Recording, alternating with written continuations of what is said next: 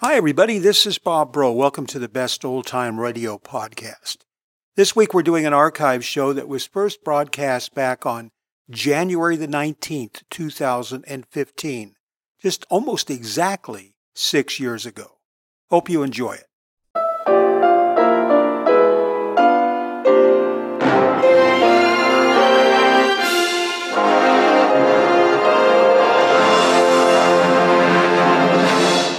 It's 8:30 exactly, Mr. Dillon.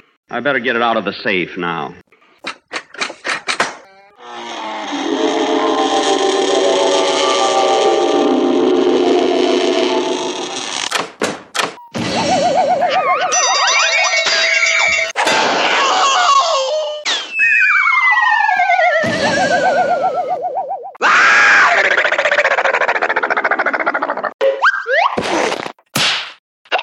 All right, let's go.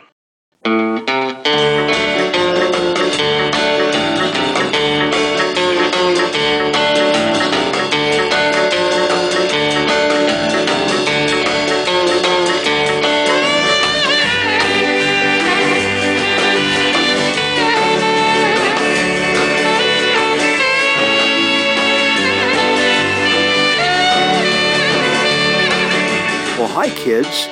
Happy middle of January to you. This is Bob Bro. This is Boomer Boulevard, the show where we play great old-time radio shows that we remember from when we were kids because we're baby boomers. And along the way, we try to pick out some of the nostalgic things that the shows remind us of. We've got a great lineup tonight. We've got an episode of The Adventures of Philip Marlowe. We have a Jack Benny show. And we're going to finish things up as we always do on the streets of Dodge City, Kansas, with an episode of Gunsmoke. So now it's time for you to get yourself all comfortable in that big chair because we are going to get started in just a minute.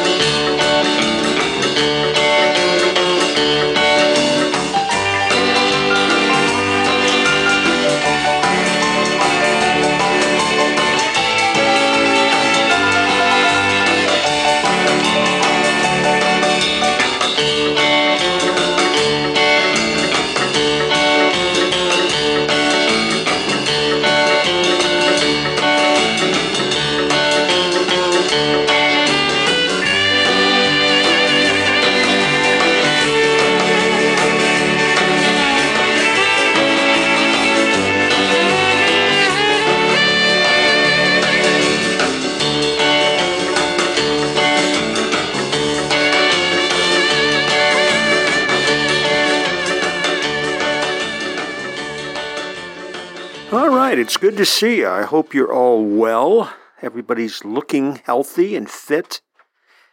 Are you having a warm-up where you are? We had a really cold early part of January. I mean, right down around zero and some sub-zero wind chills. And this week, we're looking at the 40s and the 50s all week. In fact, I'm recording this on Saturday, and it's supposed to get up to like 57 today. So we are considering ourselves very fortunate. Glad to have you along. We've got a great lineup tonight, and we have a lot of fun comments to make along the way. So let's get things started by doing a little radio noir.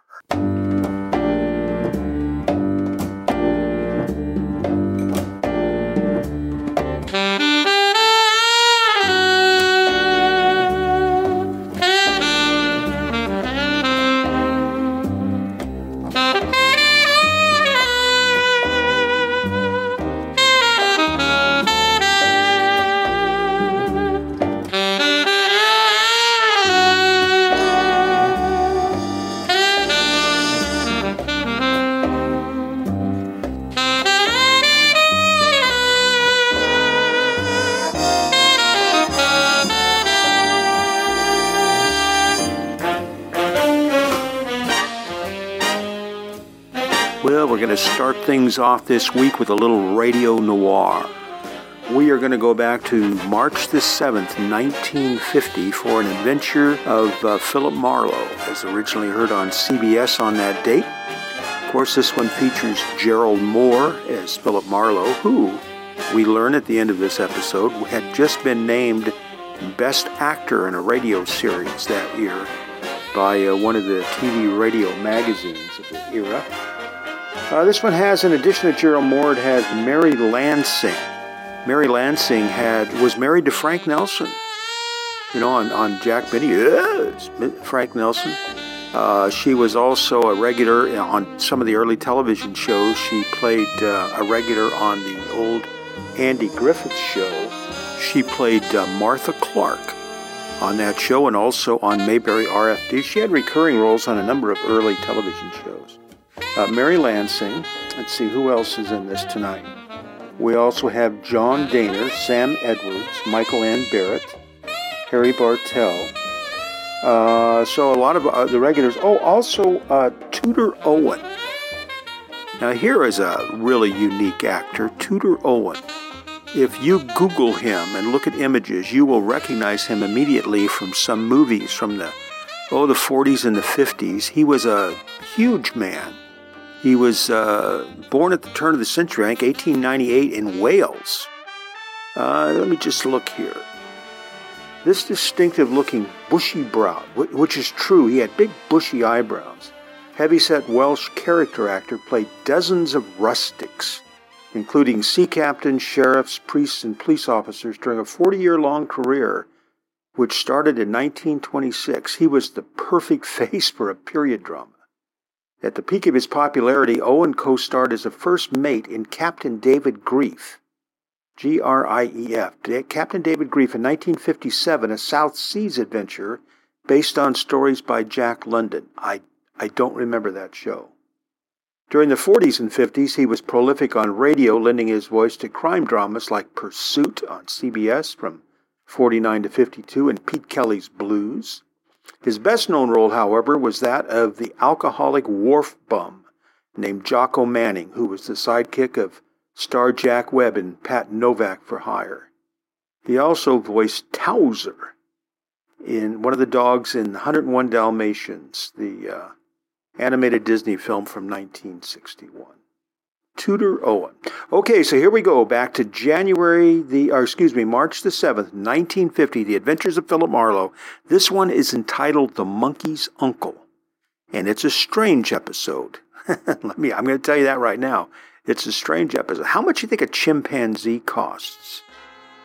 Well, they're going to tell you what it costs in 1950, which really surprised me.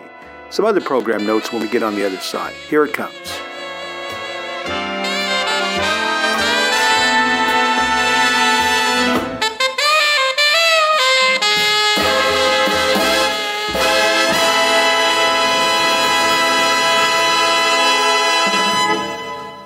Get this and get it straight. Crime is a sucker's road, and those who travel it wind up in the gutter, the prison, or the grave. This time I tangled with a mad Scotchman, a phony English lord, and a beautiful blonde corpse in a freight house, all because of a butler who walked on his knuckles.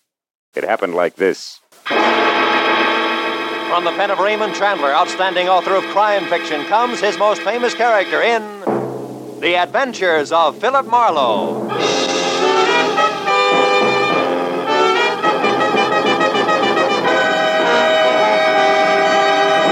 Now, with Gerald Moore starred as Philip Marlowe, we bring you tonight's exciting story, The Monkey's Uncle.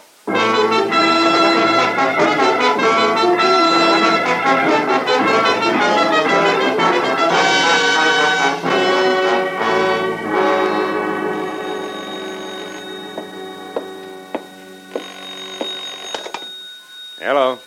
Mr. Philip Marlowe, please. It's very important. This is Marlowe. Oh, thank heavens you're still in your office at this late hour, Mr. Marlowe. I must have your help at once. What? Cornelius' life is in danger, man, and time means everything. Now, sir, Oh, wait a minute. Who are you? Who's Cornelius? Where are you calling from and about what? Let's have it a slow step at a time, huh? Aye. My name's Wesley Macduff, Mr. Marlowe. All right, lead on, Macduff. I'm calling from a telephone booth opposite the Beekman Plaza Hotel on Hollywood Boulevard where... Ashley Duke. Ashley who? Going for the Beekman Plaza. Lord Ashley Duke himself, across the street. Now, wait a I've minute. got to get to him. Mr. Marlowe, hurry. Meet me in the hotel lobby. Yes, Quick, man. We've got to stop them. They're going to kill Cornelius. My first reaction was to forget the whole thing. But curiosity is strong stuff with me. Any triumvirate labeled Wesley McDuff, Lord Ashley Duke, and Cornelius had to add up to screwball no matter where you started. But the word kill was still big in my vocabulary, so I buttoned the office up quickly, got down in my car, and drove over to the Beekman Plaza Hotel, where a 10-minute stand in the lobby produced nothing closer to worried Scotchmen than the plaid covering and a sagging Morris chair. And at the reception desk, there was no Wesley McDuff registered or ever heard of. I'm sorry, sir. So at that, I was ready to call it quits. I turned for the door, but before I got there, I was stopped. The uniform said bellhop, and the sprinkle of freckles plus blonde cowlick said all-American boy. But the shifty eyes and the narrow mouth that slid over to the side of his face when he talked said something else, like racetrack tout. Say, pardon me, sir, but I happened to overhear you ask after a Scotchman. Wesley McDuff, was it? Yeah, you know where he is? Well, yes, and, Yes, and how much? 10? 5. Okay, sport, 5. But let's get out of the traffic, huh? Over here on this map, like I was pointing out something to you. That's a fresh idea, yeah. Thanks. The 5er? Oh, here. Now, where's McDuff? On his way to Burbank, dead drunk. You're crazy. I talked to him less than half an hour ago. He was stone sober and a long way from the party mood. Could be. But 15 minutes ago, I helped Lord Ashley Duke pile him into a cab. Wait a minute. Ashley Duke, how does he fit? He found this McDuff in the alley outside. Oh. I was just coming back from dinner when I saw him pick the guy up. He couldn't say a word. Huh? But a Blue Shield medical card we found in his wallet read Wesley McDuff, 13 Vineland Avenue, Burbank. Boy, he was out colder than my old man. Yeah, now listen, Junior, here's another 5. Fill me in fast. Who's Lord Ashley Duke? A nightclub character, entertainer. Lives here with his wife, Lady Ashley Duke, when they're in L.A. Well, is he legitimate, this Lord business? Nah, but he plays it to the hilt. Why, after we piled that McDuff into the cab, he dusted his white gloves off genteel-like, slipped the monocle he wears into his eye, and grabbed another cab and shoved. He's a phony. His real name is Bert Dukes, and Milady is Gert. And on her, it shows. What do you mean shows? That the second she gets behind her door, they got suite 312, she climbs out of her accent like it was a tight girdle. Especially when she and that niece of hers go at it. Yes, sir, the famous Merrimack Caverns are on Route 66 near St. Louis. Oh, good evening, Mr. Fisher. Good evening, Tompkins. Okay, where were we? The niece. Oh, yeah, quite a doll. Her name's Merle Brimmer. Acts as a business manager, so she must also have brains. Now tell me, who's Cornelius? Cornelius? Yeah. What's breaking you up? Who is he? Nobody but the star of the act.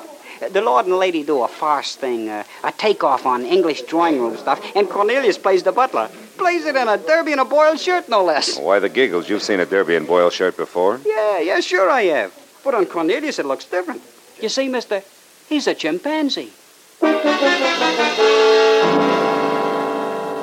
affair Cornelius definitely added screwball. But I also knew that prospective client McDuff had been sapped and piled into a cab for good riddance, which could add to less than funny. So I decided I'd look around a little longer, especially in the vicinity of Milady's chamber, number 312. When I stepped out of the elevator on the 3rd floor, an owl-faced waiter was just piloting a dinner cart loaded down with dirty dishes out of the room. And when the cart joggled onto the corridor rug, it nearly upset a coffee pot, which left the waiter's mind on the juxtaposition of cart and pot and not the door. It he left open inches.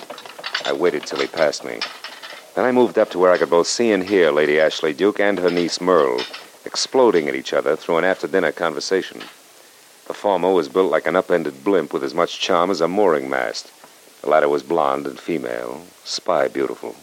And also she was nonchalantly slipping a shiny .32 automatic from desk drawer to purse. Oh, now, wait a minute, Gert. Before you snap a stay, you listen to me. Why? So you can explain once more how poor Uncle Bert's idiotic mistakes are just bad luck. $10,000 worth of bad luck. Nuts. Bert don't know anything about investments. He shouldn't be allowed to touch a red cent. And, my pretty, from here on out, that's exactly the way it's going to be. Believe me. Oh, cut it, Gert, and quit blaming Uncle Bert and me. Are you kidding? Why shouldn't I blame the two of you? He's a jerk, and you... I never wanted you with us in the first place. My niece. Ha! Oh, shut up.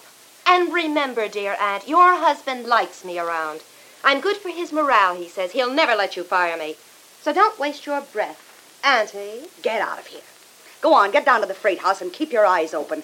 We don't want to lose Cornelius. Don't worry, darling. Guard duty's an old specialty of mine. Yes, who is it? Name's Marlowe. I'd like to see Lord Ashley Duke. Oh, well, Oh, well. Yes. He's not in, but what did you want to see him about? Business. Can you help me? Perhaps. You see, I'm his business... She used to be his business manager. She was just leaving, weren't you, Merle, darling? Yes, Merle, darling, was. Mr. Marlowe, Lady Ashley Duke. Goodbye, Auntie. Unhappy, huh? Oh, rather. Now, sir, to save each of us time, let me be blunt. Lord Ashley Duke is no longer interested in making any investments whatsoever, nor will he be interested at a future date. Is that clear, sir? Yes, like well water, Lady Ashley Duke, and if I were looking for an investor, I'd keep it in mind. But you see, I'm a private detective working for Wesley McDuff. A paper? A lousy paper pushing his way in here. Why take are it you... easy, Gertie. Let go. Get your filthy hands off me. Sure. Just as soon as you get back into neutral. I also want to save us time, and I want to save Cornelius, too. Now, do we talk or wrestle? Which? Oh, all right. 7 weeks ago, Lord Ashley Duke and I bought Cornelius from that crazy monkey raiser out in Burbank. We paid McDuff $30,000 for a run-down 17-year-old chimpanzee. Well, then why do you want to kill him? McDuff thinks you're going to. Yeah, McDuff's crazy. Just because we change our minds and instead of staying here in L.A., decide to go on the road. McDuff thinks Cornelius will catch cold and die. So he wants him back. Yeah, but you'll get your money back. Yeah, but what about the 7 weeks of work just to teach him to drop a glass? Not only that, he's a wonderful imitator. I can see your point. Besides, a deal's a deal. And we're taking the risk of Cornelius's death, not the loon who runs that Burbank animal farm. Why, that Scotchman thinks every animal in the joint's related to him. It's an old idea, honey. But look, Lady Ash... What? We've had our talk, Peeper. Now get out. Go on. Go on, get out before I forget I'm, a lady.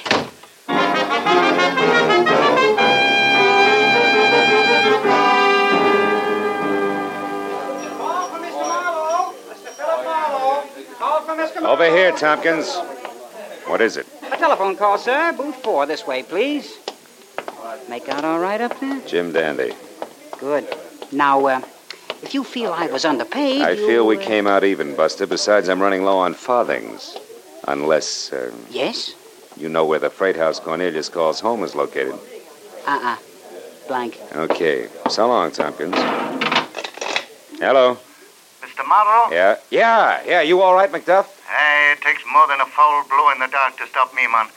And it's just what Lord Ashley Duke is going to discover in many minutes. What do you mean? That I've run out of patience. I'm going to act, not talk. I'm about to take Cornelius back with my own hands, and I want you to help me. Oh, now, wait a minute. Now, look, man, I'm in a drugstore at Pershing Square, close by the freight house where Cornelius is caged for shipment. I want you to meet me. You can't steal him, McDuff. I can. Steal him and disguise the animal so they'll ne'er be able to claim him again. So they won't be able to kill him. McDuff, I can't go along with that. Then I chose the wrong man. There's precious little time left, Mr. Marlowe. Tomorrow they leave Los Angeles. Now, will you help me? No. Beside McDuff, you'll never get away with it. There's a girl, Ashley Duke's niece, who's got a gun, and I... McDuff!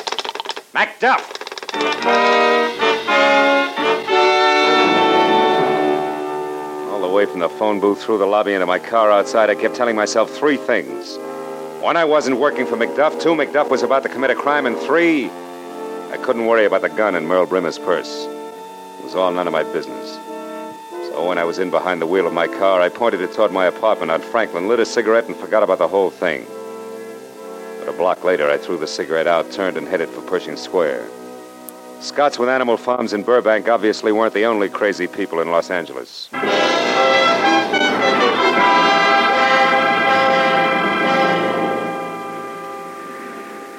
After arriving at Pershing Square, I was 30 minutes piling up wisecracks, frozen stares, and assorted giggles before I hit pay dirt. A bottle boy with a great memory. Yeah, sure, I know the place. Only spot around that'll ship live animals along with the rest of the stuff that they handle. Anything from an eel to an elephant. How about pink ones? They got those, too. That's what I thought. Yeah, I worked there once during the Christmas rush. Made the price of a fifth in one day. Now, look, you'll do it again right now if you can tell me one thing. The address, what is it? It's, Yeah? 44... 32. Stick with it. 4th Street. Attaboy. Here's 5. Crawl back in the bottle. I'll see you.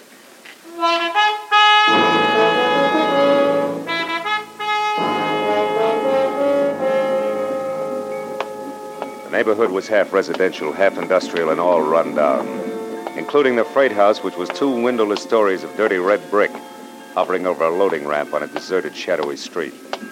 I started slowly toward it when suddenly a side door flew open and an excited old man with flashlight and giant key ring that spelled night watchman leaped out of the building, arms and legs going like twin beaters on a Mixmaster. Help me, I can't catch him myself. Hey, Help Pop, me. hold it. Is it the chimp? Yes, and he's raising the roof in there. Yeah? If I shoot him, I'll be fired. He's worth a fortune. Yeah, I know all about it. Come on, I'll give you a hand. Oh, okay, good. Now, let's go. Where is he? Upstairs, hanging in one window at the back. I just turned the lights on and there he was. Oh. When he seen me, he grabbed a stick from the floor and started beating things with it. Oh, fine. And then he broke the window and began to swing on the block and tackle that runs outside from the roof to the ground. Look, there he is. Yeah, still beating. Hey, stop, Pop. He's going to fling it. There he goes, down the rope. And away. Well, all right, Pop, we better call the cops. Over there, near his empty cage. It's a girl. Blood all over her head. Holy smoke. Merle Brimmer. She dead? Yeah. Beat to death with a stick the chimp just threw at us. Then you think the monkey did it? I don't know. Maybe yes, maybe no. He's a great imitator, Pop. It could have been somebody else. Not the monkey? Then who? Who else? A monkey's uncle. A Scotchman named Macduff.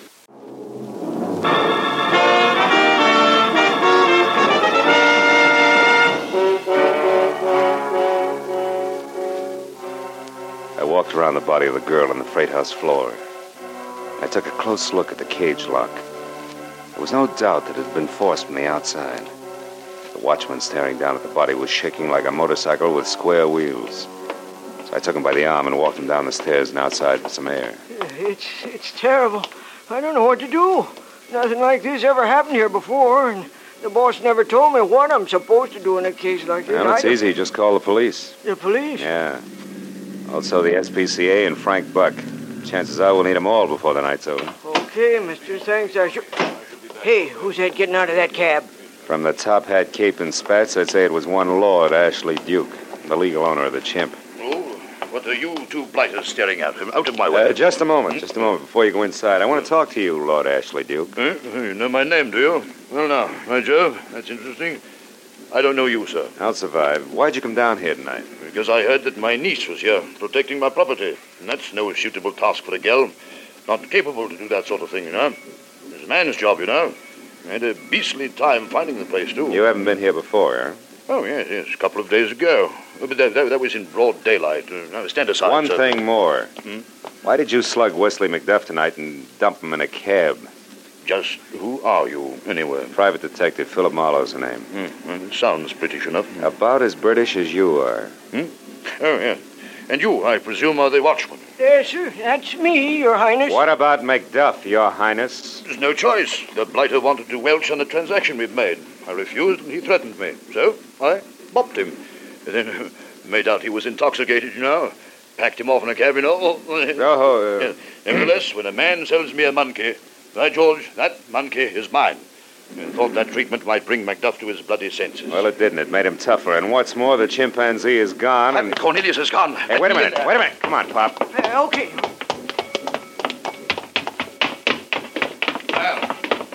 Well, dear, where are you? Merle? What? Merle, what's happened to you? Oh, no. Merle, baby. That's the way she was when we found her. And that crazy monkey was in here just jumping up and down like he was throwing a fit. It was Macduff. Macduff, that's who it was. That madman. Holy mackerel, what was that? I don't know, but I'm going to find out. You stay here.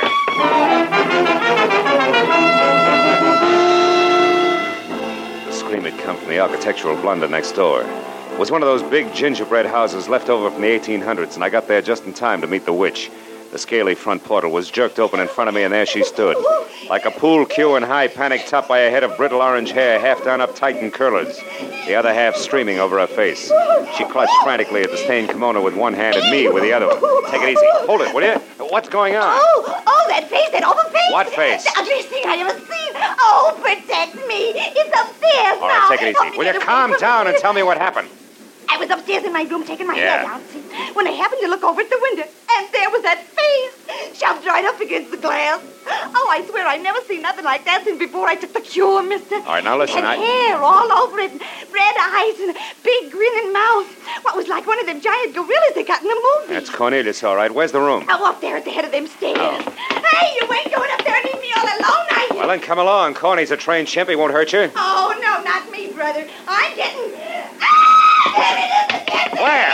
Right there. He stuck out his tongue and made a face at me. Tell me, is that a passage out there between the houses? Oh, no, it's a kind of an air shaft, only it's closed up at the back. Oh, you mean he can't get through to the alley? Yeah, that's right. There's no way out of there except the street. All right, come on, let's get outside. We got him cornered. Oh, you got him cornered, baby, mister, not me. I don't want nothing more to do with that ugly puss.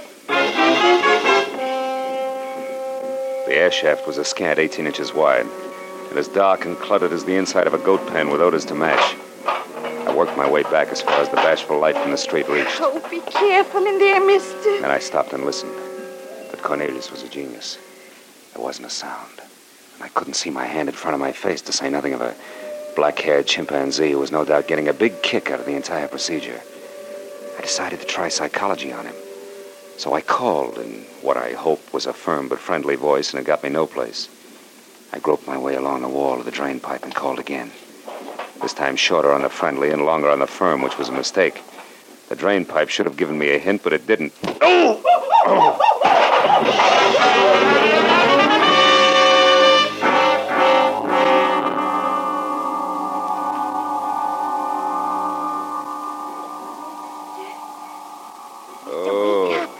What? Jim, look, was snapped out of it, What's the mister. matter?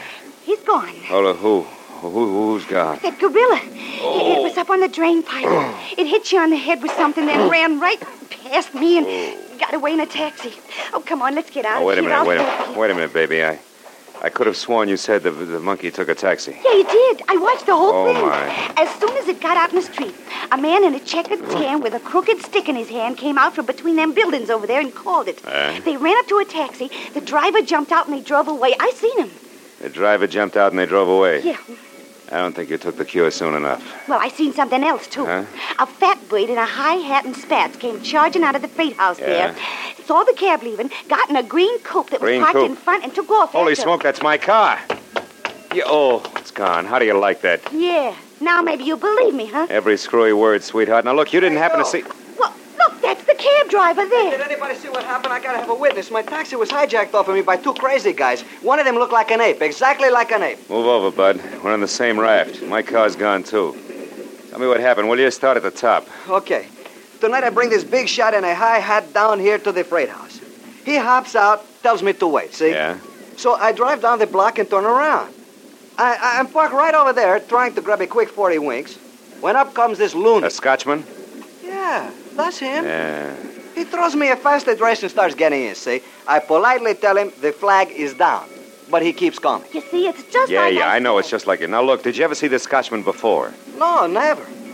I figure maybe he's got a snoot full of happy days, nothing more. So I'm reaching over to block him when a pair of hands that feels like a doormat with muscles grabs me around the neck.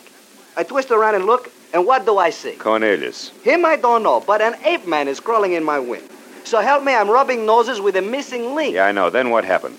Mac, I jump out of the taxi, and before I know it, the old geezer gives me a clout with his stick, piles in. The next thing, my taxi's gone just like that. You gotta believe me, somebody's gotta back me up. If I try this on the cops, they'll have me in a padded cell in no time. Well, don't worry about it, fella. Just reach hard for that address the Scotchman gave you. Can you remember it? Oh, sure. Let me see. It was the Rushmore. Rushmore? Yeah, that's a down at the Hills Motel out on Vernon. Somewhere around Beverly Boulevard. Ed Nathan's... Oh, you stepped on something here on this sidewalk. Oh, you sure did, cutie. Smashed it, too. It looks like somebody's watch crystal. Sure, ladies' watch crystal. Oh, a nice one. See, it had this hunk of black ribbon with it. Ladies' watch. Hey, wait a minute. Let me see that. Sure, here. It's velvet, see? Yeah, it sure is. That doesn't fit, not here. No one's been here but the three of us and the chimp. So long, kids. Hey, wait. Where are you I'm going? going to talk to a liar about a murder. I'll see you later at headquarters, I hope. But what about my taxi? Talk to the night watchman in the freight house. You'll be good for each other.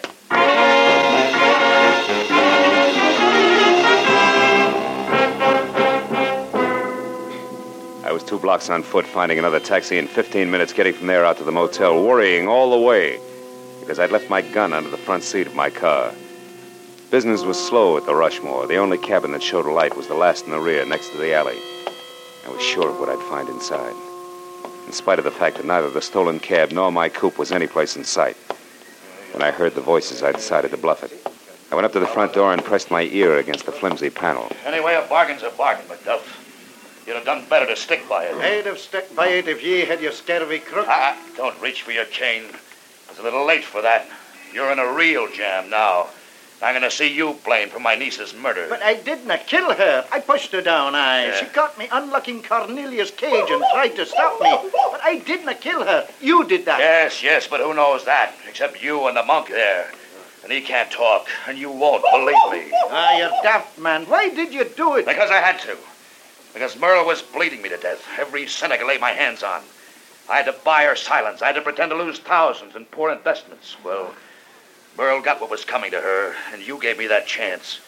I found her on the floor where you left her and simply finished the job. Then you ran off and came back in that taxi 15 minutes later, the very spirit of innocence. I saw you. Very well, Lord Ashley Duke.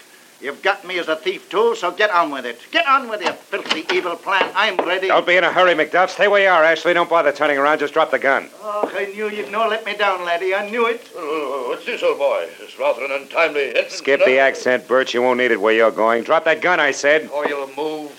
Shoot me with that pipe in your pocket. Marlowe, I've got your gun. Here in my hand, and you know it. Want to bet? Well, with the light out. Yes, Ashley! Oh!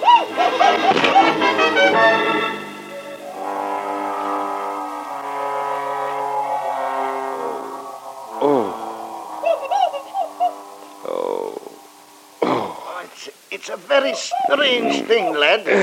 He hit you but once, but there are 2 lumps on your skull. Do you ken this condition? Never mind. Skip it. I don't want to talk about it. Oh. Where's Ashley? Trussed up there in the corner. He should be coming around soon. You see, Cornelius, as you've no doubt learned, is a great imitator. When he saw Ashley bat you on the head with a gun, he grabbed McCain, leaped up on the dresser there, and batted Ashley on the head. Oh, no. Not with this headache. Hey. Don't tell me I'm indebted to that. Just when I was learning to hate him. Aye, we both are, for our lives. But tell me, what does a black velvet ribbon and a watch crystal mean? You mumbled that over and over while you were out. Oh. Well, that's how I knew Ashley was a liar and a killer. See, the cab driver stepped on a round piece of glass that looked like a watch crystal with a ribbon attached. Happened on the sidewalk in front of an air shaft. Actually, the glass was a monocle. Oh, dropped by Lord Ashley Duke, eh? No.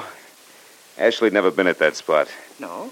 But if Cornelius had, and if Cornelius dropped the monocle, it indicated that Lord Ashley Duke had been someplace with Cornelius early at night, you see? That could only be the freight house. Yet Ashley claimed he hadn't been there for 2 days. Oh, I see. Oh, you do. Oh, my head. How about you, Cornelius? Yeah, well, that's one of the best answers I've had tonight.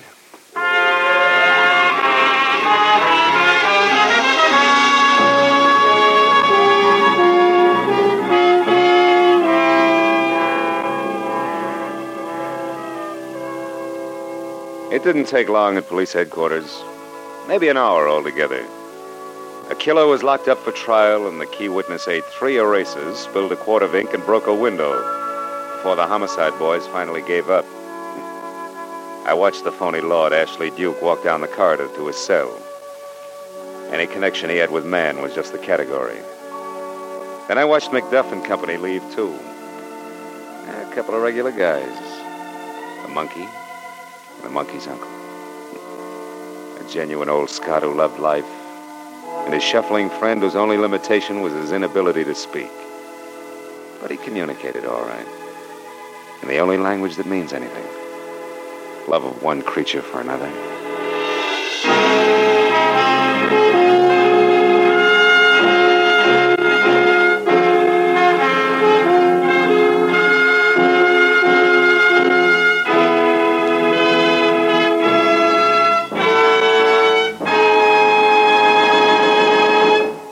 Adventures of Philip Marlowe, bringing you Raymond Chandler's most famous character, star Gerald Moore, are produced and directed by Norman MacDonald and are written for radio by Robert Mitchell and Gene Levitt. As a special note of interest, Philip Marlowe fans, you'll be glad to know that Radio and Television Life magazine has this week named Gerald Moore as the best male actor in radio. Featured in our cast were Mary Lansing, John Daner, Tudor Owen, Sam Edwards, Michael Ann Barrett, Harry Bartell, and Junius Matthews. The special music is composed and conducted by Richard Orant. Be sure and be with us again next week when Philip Marlowe says... This time a case-hardened car hop knocked me down a flight of stairs. An honest woman was strangled by a green silk sash, and a simpering dandy was shot to death. All because of a run-of-the-mill traffic accident 500 miles away.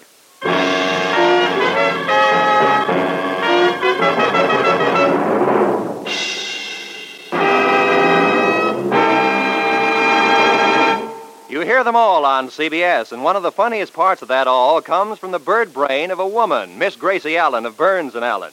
Top troopers on the American stage for years, top radio stars after that, George and Gracie are now playing a big part in CBS's great Wednesday night lineup. Bing Crosby, Groucho Marx, George and Gracie, Dr. Christian. Join George Burns and Gracie Allen this Wednesday night on most of these same CBS stations. This is Roy Rowan speaking. Now, stay tuned for Pursuit, which follows immediately over most of these same CBS stations. This is CBS, where Burns and Allen are heard every Wednesday night, the Columbia Broadcasting System.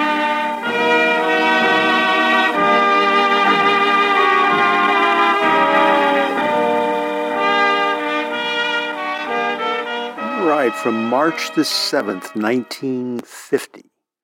The Monkey's Uncle on the Adventures of Philip Marlowe. Loved Gerald Moore in that role. Sometimes the scripts weren't the best, but Gerald Moore, I just loved his laid-back attitude. Nothing fazed him, you know? He just always was I just loved the way he reacted. Couple program notes on this one. Being an old L.A. resident or Long Beach resident, knowing Southern California, a couple things. Philip Marlowe, you notice he lived in Hollywood there on Franklin Avenue. Franklin Avenue runs parallel to Hollywood Boulevard, sort of at the top of Hollywood, right at the base of the mountains. In fact, Milt Larson, who does a show on Yesterday USA, owns the Magic Castle that's right there, I believe, on Franklin Avenue, just up above the Chinese Theater. Right behind the Chinese Theater, it slowly starts going uphill, and then it starts up into the Hollywood Hills.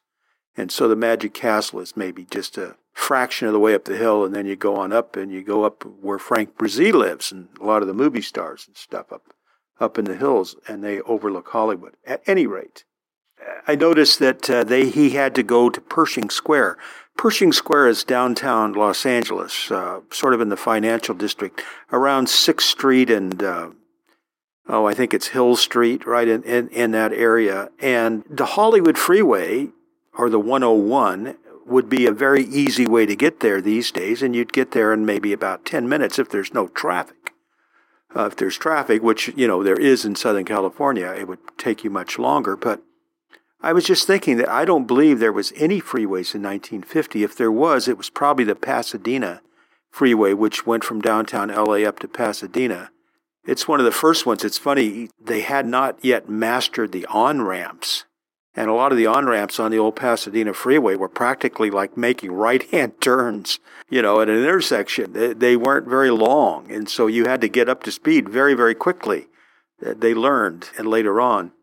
But at any rate, I was just thinking to go from, he was at a hotel in Hollywood, to go down to Pershing Square would have required all surface streets. Now, if you've never been in L.A., you won't appreciate this, but it's a long way. I mean, he would have either gone down 6th Street or Wilshire Boulevard, or down Highland Avenue, no doubt, from where he was there on Franklin, all the way down to either 6th Street or Wilshire Boulevard, which is, just block after block after block after block after block after block of city traffic. Most of those blocks had traffic lights on the corners. And then he would have had to make a left and go down either 6th or Wilshire all the way down into downtown. I mean, that's a long distance. Yeah, I don't know. I guess as the crow flies, it's probably 8 or 9 miles, 10 miles.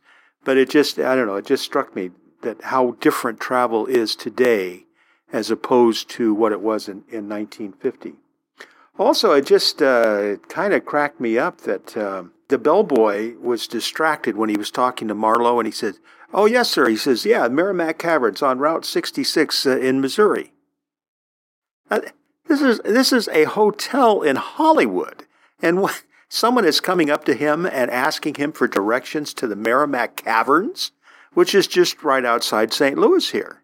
Now, I can understand if somebody going into a hotel lobby in St. Louis, but that'd be like going into the a hotel lobby in New Orleans and saying, "Excuse me, can you give me directions to Old Faithful in Yellowstone Park, please?" I don't know. That's just very funny. Merrimack Caverns is had been for a long time a tourist attraction here. You used to see billboards all over the place. I guess there's probably still a few. There's a couple cave systems here near St. Louis.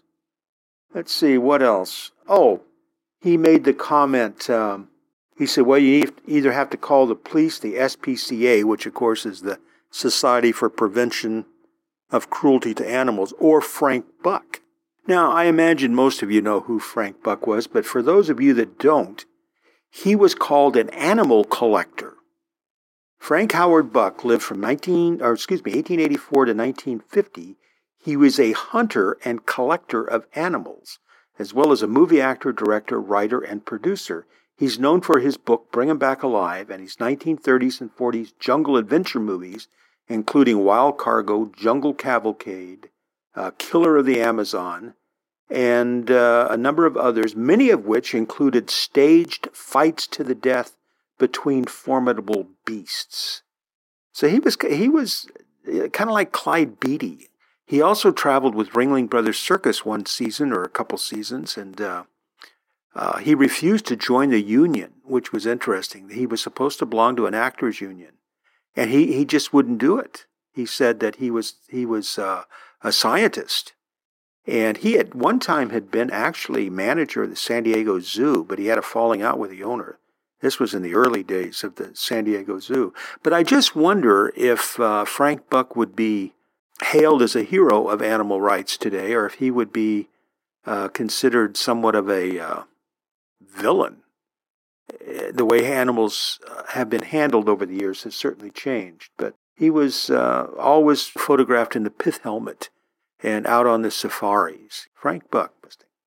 Okay, well, that wraps up my program notes, I believe, here on Philip Marlowe. So we'll have more Philip Marlowe in the weeks ahead.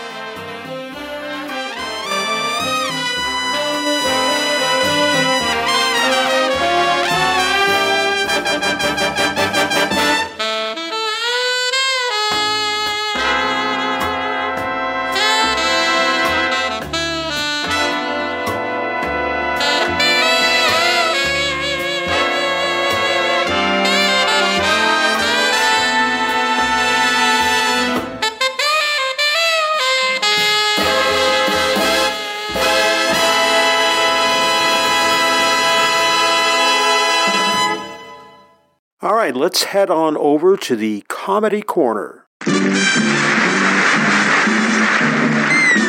Something familiar. Something peculiar. Something for everyone. A comedy tonight.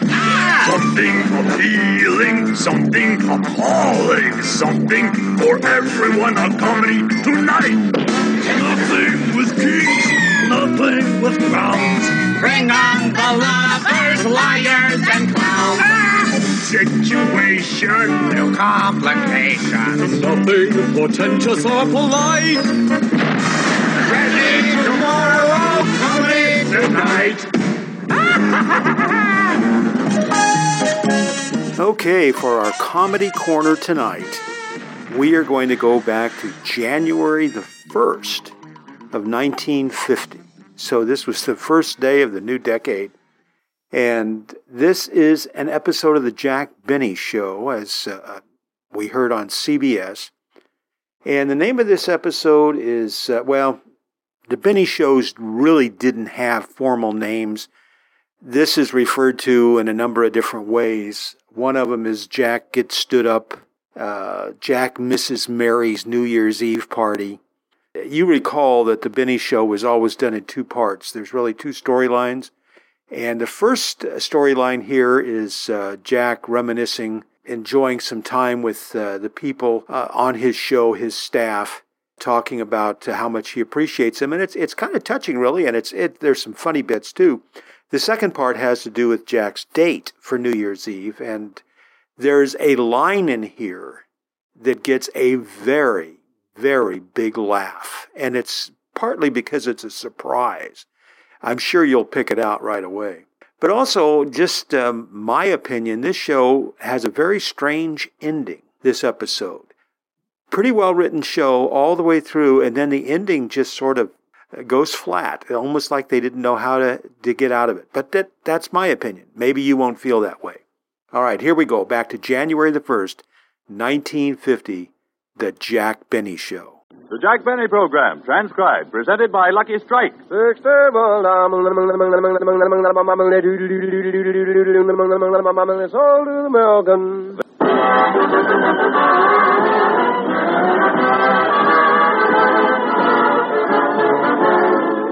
The Lucky Strike Program, starring Jack Benny, with Mary Livingston, Phil Harris, Rochester, Dennis Day, the Sportsman Quartet, and yours truly, Don Wilson.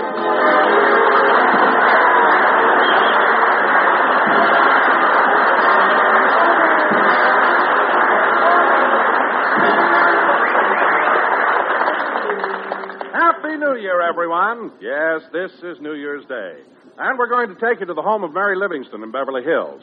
At the moment, Mary and her maid Pauline are straightening up the house after last night's celebration. Now, Pauline, when you finish with the living room, start in the den, please. Yes, ma'am. Gee, Miss Livingston, that was a wonderful party. You sure are a swell hostess. Well, thanks. Do you really think my guests had a good time? Oh, yes, especially Dennis Day. I'll bet he never drank champagne before. You're right, Pauline. He took one drink, grabbed a bottle of Castor, poured it on his head, and yelled, "Hey, look at me, I'm Red Skelton." He really was cute, though. He might have been cute then, but when he caught me under the mistletoe, he was a mean little kid. Well, at least everybody had a lot of fun. Yeah, and you can thank your sister Babe for that. She was the life of the party. Yeah. She's really a card. That was quite a gag, coming to a New Year's Eve party dressed in overalls. That was no gag. She had to go to work at 1 o'clock. That's a shame, having to work on a holiday. Holiday or no holiday, smudge pots have to be lit. But Babe was a lot of fun, and so was Phil Harris. But you know what? I don't remember seeing Mr. Harris leave. Oh, he never did leave, Pauline. He didn't? Well, where is he? You're standing on him. Oh, Miss Livingston, the way you tease me. Now, go ahead, Pauline. Take those glasses out to the kitchen. Yes, ma'am. You know, it's a shame that Mr. Benny wasn't at your party last night. Was he ill? No, he was all right. Well, I know you invited him. Why didn't he come? Well, it's a long story, Pauline. It all started yesterday evening at CBS. After our usual rehearsal, the entire cast gathered in Jack's dressing room to wish each other a Happy New Year.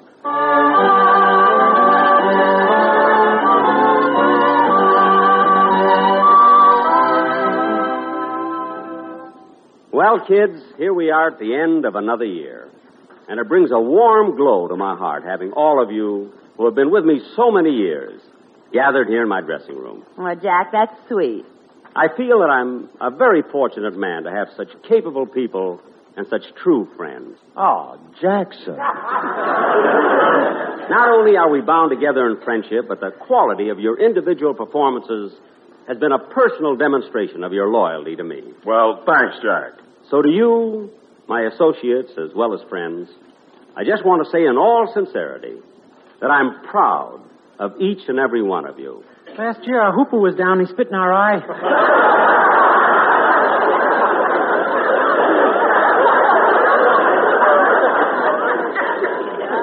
Dennis, now this is a serious moment, and I meant every word of it. Well, I think we better break this up and get started for Livy's party. Want to drive over with me, Jackson? Phil, Jack's not coming to my party. What? That's right, Phil. You kids will have to get along without little Jackie. I got a date myself. I got a date all for myself. A date? Yes, sir. In fact, I'm going to pick her up in about half an hour. Well, so that's why you came to rehearsal in top hat, white tie, and tails, huh? Yep. I look kind of classy, don't I, Phil? Classy. You look like the head pot man in a Forest Lawn flower shop.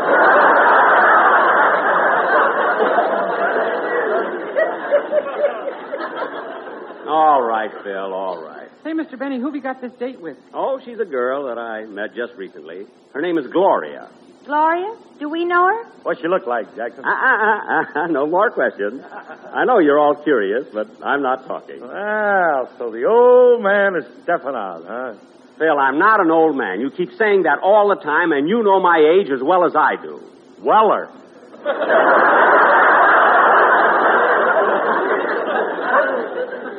Weller? This is a word? Weller? Jackson, if you think I'm hard to understand now, catch me at midnight. Phil. That's when I'm my wellest. Well, there's no use trying to be sentimental around this gang. Hey, Dennis, how about singing a number before we leave? Yes, Dennis. Sing something lively. Oh, would you like to hear I've got a lovely bunch of coconuts? Oh! Yes. Come on,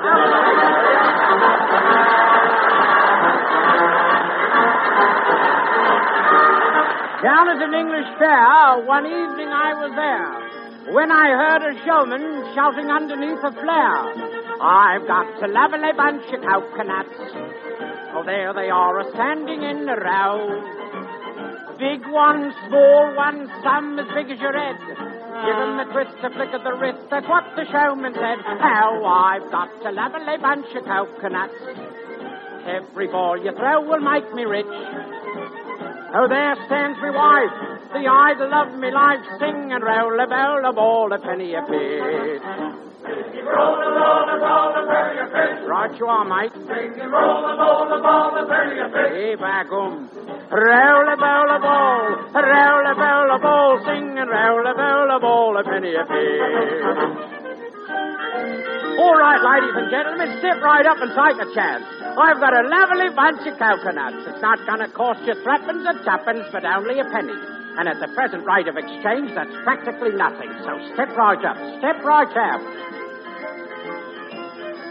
Oh, I've got a lovely bunch of coconuts. Oh, every ball you throw will make me rich. Oh, there stands me wife, the idol of me life, sing and roll a ball, a penny a bit. Sing and roll a ball, a penny a bit. Hey, back home. Sing and roll a ball, a penny a bit. Oh, roll a ball, a ball, roll a ball, a ball, sing and roll a ball, a penny a bit.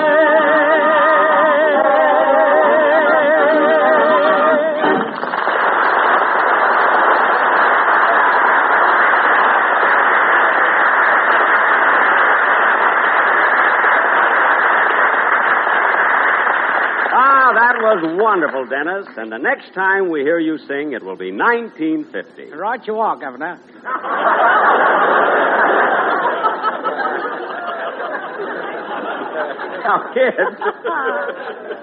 Now, kids, before we leave, I've got a little surprise for you. It's right here in the dressing table. There. How's that? Jack, a bottle of champagne. Yes, sir. I'm going to open it and we'll drink a toast before we leave. Don, hand me that towel so I can wrap it around the bottle. There you are, Jack. Don't forget to loosen them wires, Jackson. I have. Look out, Mary. This cork is liable to fly. This cork is awfully tight. Let me try it, Jack. No, Don. I'll pull it out with my teeth. I can do it. Yeah. Okay.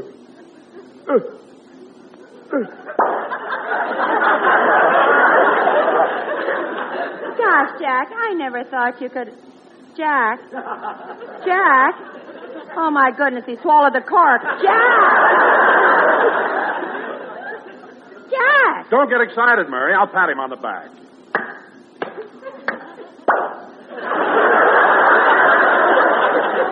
It's out. Well, kids, now that the champagne's open, we'll drink a toast. Mary, here's a glass for you. Don, Dennis. Now, where's Phil? Well, he's over by the water cooler. I'll be right with you, Jackson. Phil. Phil, for heaven's sake, what are you drinking all that water for? Jackson, I got a long night ahead of me, and I want to get them chasers out of the way.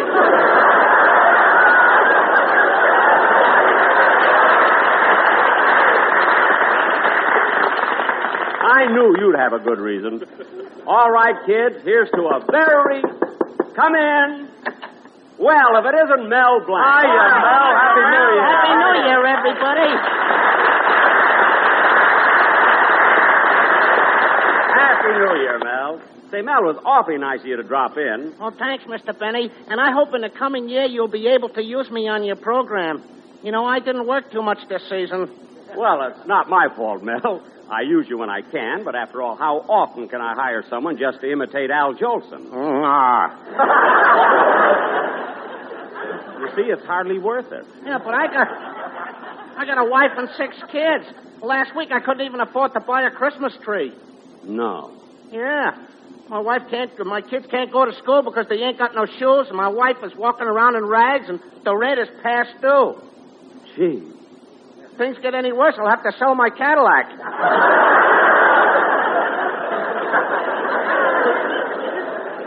Oh, well, in that case, I'll do all I can, Mel. Come in.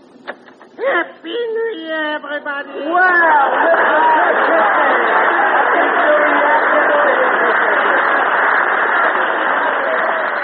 yes, sir. Hey, Mr. Kitzel, it's sure nice of you to come in and see us on New Year's Eve. Yes, I just dropped by to wish everybody season's greetings. Well, Mr. Kitzel, I'm having a party at my house tonight. Would you like to come? Oh, bless your heart, Miss Livingston. But tonight I'm taking my wife out formal. And for this occasion, I'm renting a car. Renting a car? Where are you taking her? To Simon's Drive-In. Oh, Mr. Kitzel, you're joking. Yeah. Oh, my. Well, Mr. Kitzel, I just opened a bottle of champagne. How about having a drink with us? Oh, thank you, and I'd like to propose a toast. Here. A toast. Go ahead, Mr. Kitzel. Well, here's to Jack Benny, who's just like good wine. He improves as he ages, but he stays 39.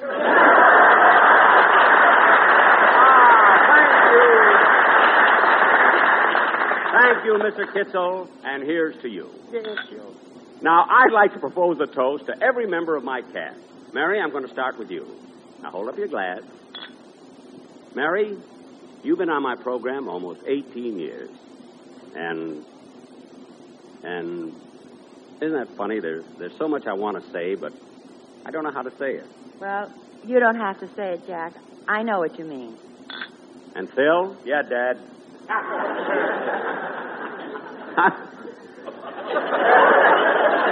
Phil, I want to drink to you, too. You've been with me 14 years. And, Phil, sometimes you rib me a little, but I love you. And you've certainly gone a long way. Thanks, Jackson. You want to know something? There's no one who takes more pride in my being on your program than my father. Your father? Yep. He knew it was always my ambition to be on your show. And the day you signed me up, I went home, showed my father the contract, and he looked at me and said, "Congratulations. It makes me happy to know that you finally reached your goal, son." He said goal, son.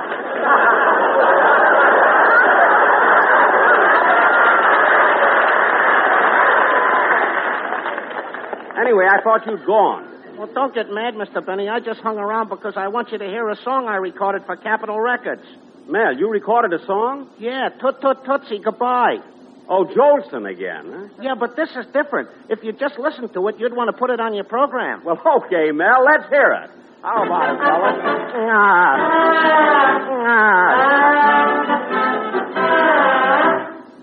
Toot Toot Tootsie Goodbye. Toot Toot Tootsie, don't cry. The toot-toot train, take me away from you. No wife can tell us that it makes me. Kiss me, tootsie, and then do it all over again. watch for the mail. I never fail. If you don't get a letter, then you know I'm a child. No cry. Tut-tut-tut-tut. Come on. Puff, puff, puffin' away. We're all away. No tobacco.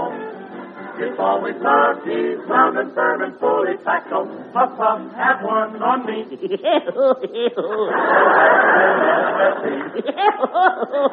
me say more, say millions more. For all that fine and light tobacco we all adore. Happy New Year, goodbye, and keep on smoking lucky. Goodbye.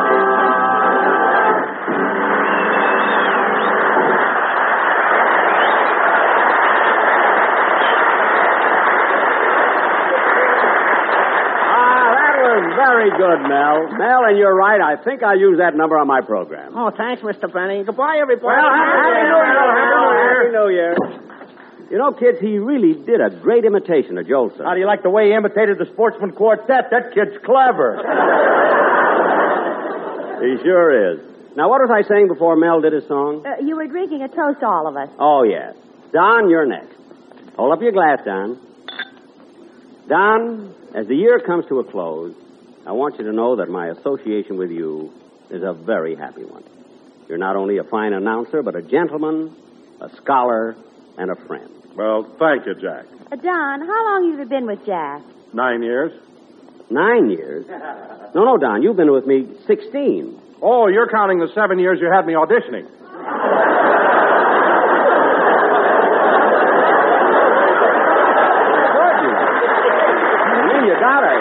You gotta count everything.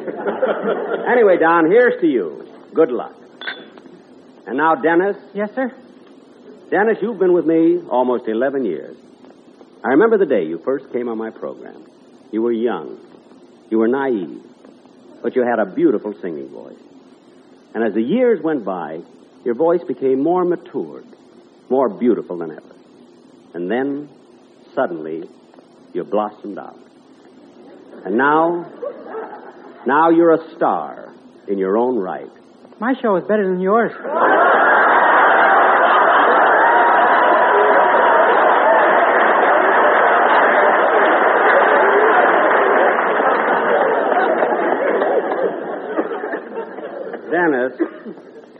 Dennis, look at me. Yes, sir? Turn away again. I know, it's my own... It's my own fault. Jack, I've got to run home now and get things ready for my party tonight. Okay, Mary. Jack, are you sure you don't want to join us? No, Mary, not tonight. In fact, I'm going to pick my girl up in about 10 minutes. Well, Jackson, why don't you bring her over to Livy's house? No, my plans are all made. Gloria and I are going to have cocktails at Ciro's, dinner at Romanoff's, and then dance in the new year at the Macombo. Yes, sir. Well, run along, kids. Have a good time at the party, and don't worry about me. Well, I'll answer, Jack. Hello? Yes, he's here. Who's calling? Oh, Jack, it's for you. It's Gloria. Gloria? Give me that phone. Hello, Gloria. I'm all ready and raring to go. I'll pick you up in about... What?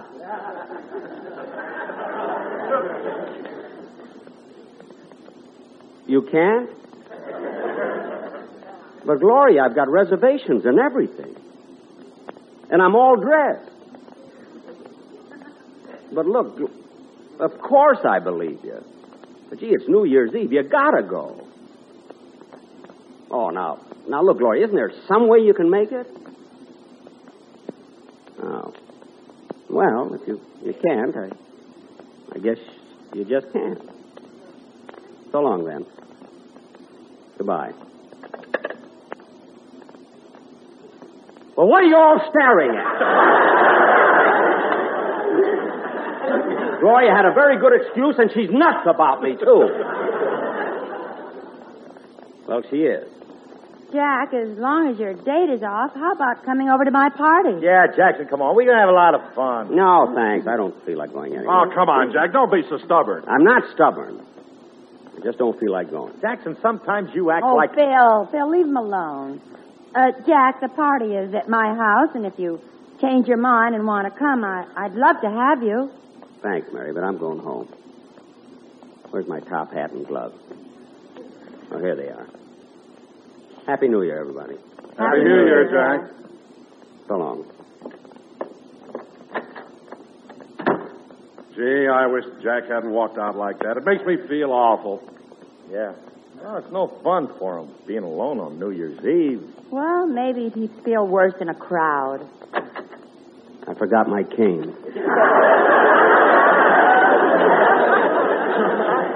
Here it is. Well, so long.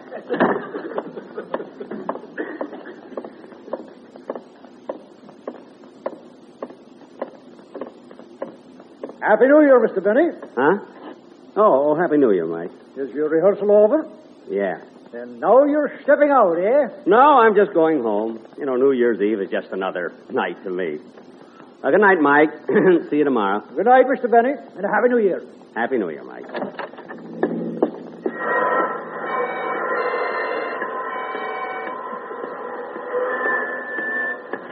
New Year, mister. Happy New Year. Yippee! Happy New Year.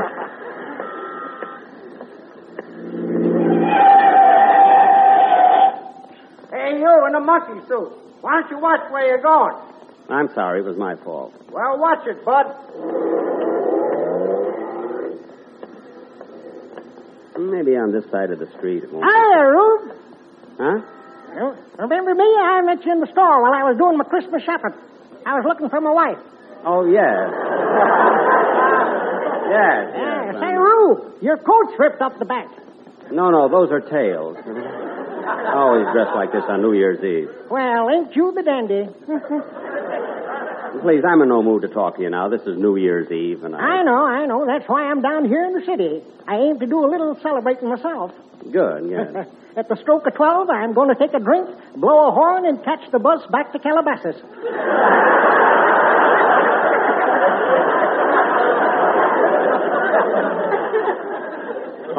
Fine. If you want to join me, you're welcome. Got a little snort here in my back pocket. No, thanks. I'm going home. Goodbye. Okay, Rube. Happy New Year. Happy New Year.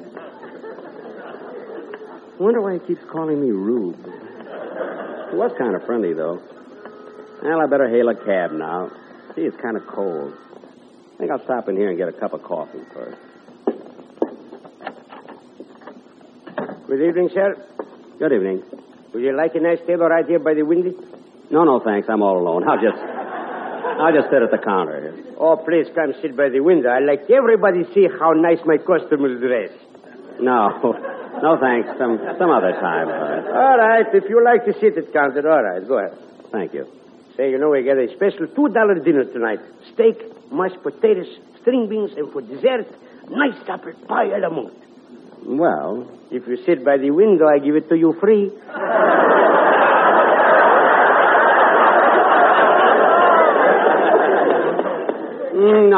No, thanks. I'll just have a cup of coffee at the counter. I don't know if I just want coffee or... Yeah, I guess coffee's enough. What'll it be? Coffee, please. Would you like a sandwich or some toast with it? No, thanks. Just coffee. Want a little cream with it? No, just black coffee. Okay.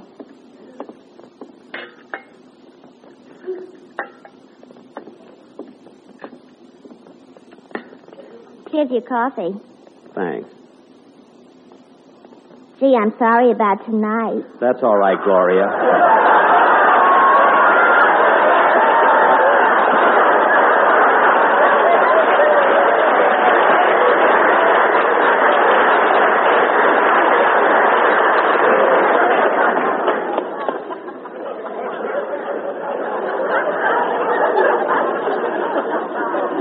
Forget it, Gloria. But honest, Jack, Mamie promised she'd work for me tonight. Mamie. All the time it's Mamie. Could have let me know before the last minute. I'm sorry. I see you're wearing my corsage. And on that greasy uniform yet. I don't want this coffee. I'm going home. I'll be through at 3 o'clock. At 3 o'clock, I'll be snoring. Goodbye. Always blames everything on Mamie. Mamie did this, Mamie did that. Oh, taxi! Taxi!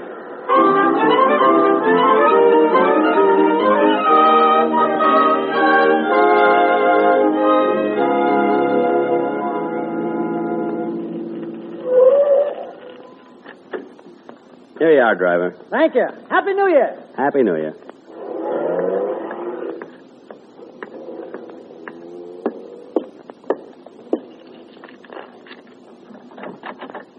Who's that? It's me, Rochester. Boss, how come you're home so early? I thought you were going out tonight and celebrate. I was, but things didn't work out. Say, Rochester, I thought you were going out tonight. Oh, I am. Well, hadn't you better hurry? It's almost midnight. Boss, on Central Avenue, Father Time lingers till we get rolling. Really? Sometimes we roll right into February. Well, you can leave whenever you want to, Rochester. But what are you going to do, boss? Oh, I'll just sit by the fire and read a book and then go to bed. Oh, boss, I hate to see you all alone on New Year's Eve. Yeah, that's all right. No, it ain't all right. I'm going to stay home and I'm going to be right here with you. Oh, Rochester, you don't have to do that. Sure, boss. We'll greet the New Year together. Well, hey, we might have fun at that. Have we got any horns in the house? No, we sold them. Oh. We've got some Ohio State pennants left. We can wave those. No, they don't make any noise. Look, Rochester, it's almost midnight. You better run it along. No, sir, I'm staying right here with you. All right, if you insist. I'll get a can of beer out the icebox and we'll drink to the New Year. No, Rochester. If you're willing to stay home with me on New Year's Eve, we're going to do this thing right. We're going to open a bottle of champagne. We're going to open a what? We're going to open a bottle of champagne. There's a cold one in the icebox. Now, hurry up. Yes, sir. Gee, it was nice of Rochester to stay. Maybe it won't be... Gee, it's midnight already. Rochester, hurry! Hurry up! Coming, boys, coming! Here's the champagne, boys. Well, open it. Open it up. I am. Here's the glass, boys. Good. Pour some in. That's swell. Now, fill up yours. There. Well, Happy New Year, Rochester. Happy New Year, boss, and I hope we'll be together for many more. I hope so. And here's to it. Should old acquaintance be forgot and never brought to mind, should old acquaintance be forgot and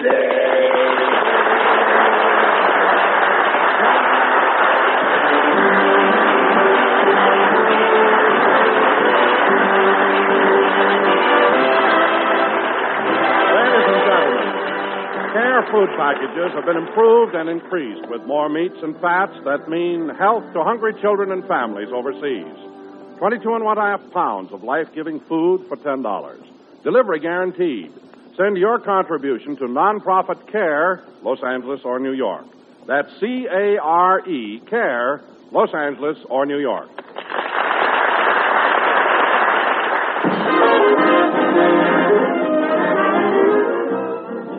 Ladies and gentlemen, to all my listeners everywhere, a very happy and prosperous New Year from me, Jack Benny.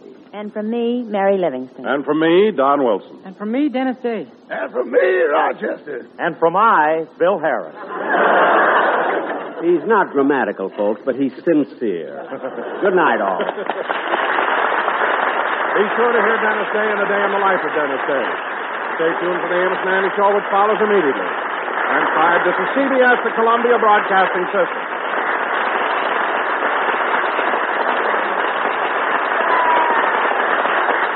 From January the 1st, 1950, that was the Jack Benny Show. For those of you in Delray Beach, you might want to use this opportunity to go and get yourself something to drink in the kitchen or perhaps visit the restroom just for a minute, because we're going to talk about a few things here that we just heard on that show. Again, I thought that was kind of a strange ending. Maybe you didn't feel that way. Maybe they were trying to be sentimental. Anyway, I just found that just strange because I thought the show clipped along pretty good, and then it had that ending.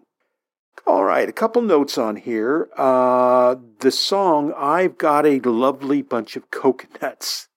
I love that song. I remember it was done one time on Halls of Ivy, one of my favorite episodes of Halls of Ivy. But you hear that song from time to time. I don't know if you know much about it. It was written in 1944, and the title was I've Got a Lovely Bunch of Coconuts.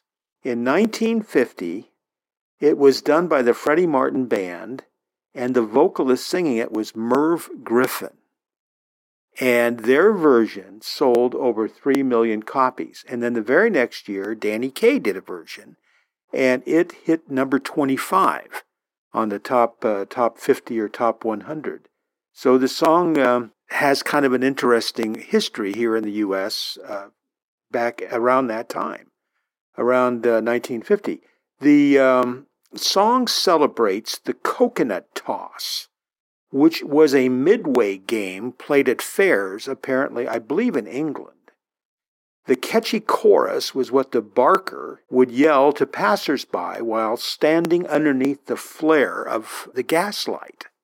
He would invite the public to roll up, bowl a ball, a penny a pitch. The ball was either tossed or bowled, like in cricket, or pitched at the coconuts, and the object was to knock the coconut off the stand. And we've seen games like that, using milk bottles and different things, but apparently this was originally coconuts. Isn't that interesting? Roll up, bowl a ball, a penny a pitch. Let's see. Dennis Day referred to the Hooper rating when Jack was saying such nice things about them, and Dennis said, "Oh yeah, last year our Hooper was down, and he spit in our eye." Well, the Hooper ratings, we've talked about this before, were the radio ratings. So if you had a good Hooper, that meant you had lots of listeners, according to the ratings.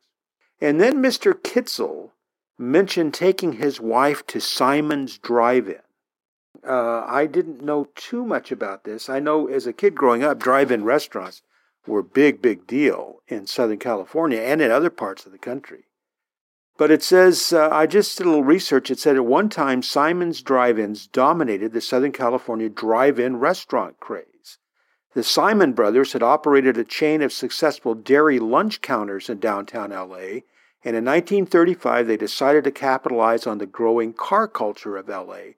by opening auto-friendly locations in the emerging commercial centers of Wilshire Boulevard, Sunset Boulevard, and Ventura Boulevards. Simon's Drive-Ins were a complete departure from the drive-in buildings of the 1920s. The design included fondly remembered neon-lined roofs and pylons with Simon spelled out in giant backlit letters.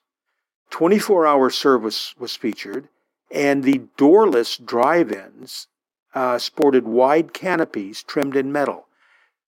I remember some of the drive-ins, I hadn't thought about that until I researched this. Some of the drive-in restaurants, at least when I was a kid, didn't have any doors. Theoretically, they never closed. And so the waitresses would just come in and out. I suppose there was probably some way they could secure them if they needed to lock up. But they were just an open concept. It says the drive-ins were designed in a circular fashion that ensured that the many automobiles patronizing the establishment had ample room to maneuver and arrange themselves at convenient angles for their signature car hop service. The design of the restaurants or the drive-ins were to be equally eye-catching at night as they were during the day. The drive-ins had both direct and reflected lighting to carefully accent the lettering and outstanding architectural elements of the building. Isn't that interesting? Simon's Drive-In. So that's where Mr. Kitzel was going to take his wife. We talked about this one other time, the term rube. That was mentioned in this, and Jack said, why does he keep calling me rube? I won't go into a lot of detail, but that was a circus term from like the early part of the 20th century, and some of these circuses, traveling shows, as the farmers would come into town, you know, the guys that were like the carnies would refer to them as rubes because they considered them naive country folk. Okay, and of course you caught the big laugh there when when it was revealed that Gloria was working there in the lunch counter where Jack went to get a cup of coffee. All right, more Jack Benny Show in the weeks ahead. Before we move on, Chester says we have a call. Hello, caller. This is Bob Bro on Boomer Boulevard. Who is this, please?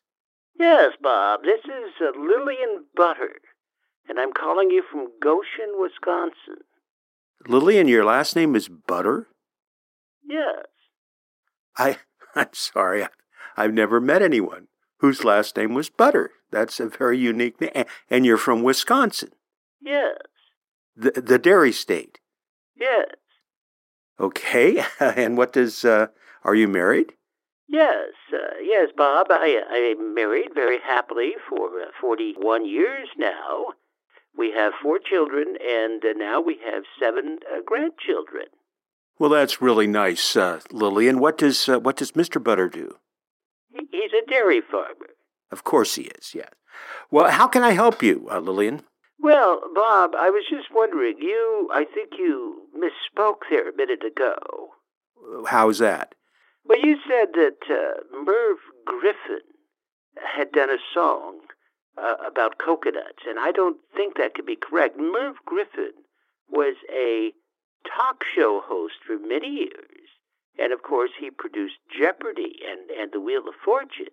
Yeah, that's true, but he started off as a singer for the Freddie Martin Orchestra. Are you sure? Well, I'll tell you what, Lillian. You and all the other little butters up there just gather around your radio, because here is Merv Griffin with the Freddie Martin Band singing I've Got a Lovely Batch of Coconuts.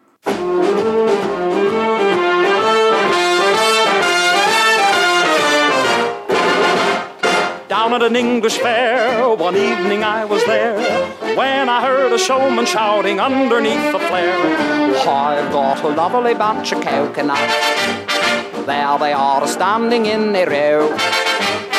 Big ones, small ones, some as big as your head. Give 'em a twist, a flick of the wrist, that's what the showman said. I've got a lovely bunch of coconuts.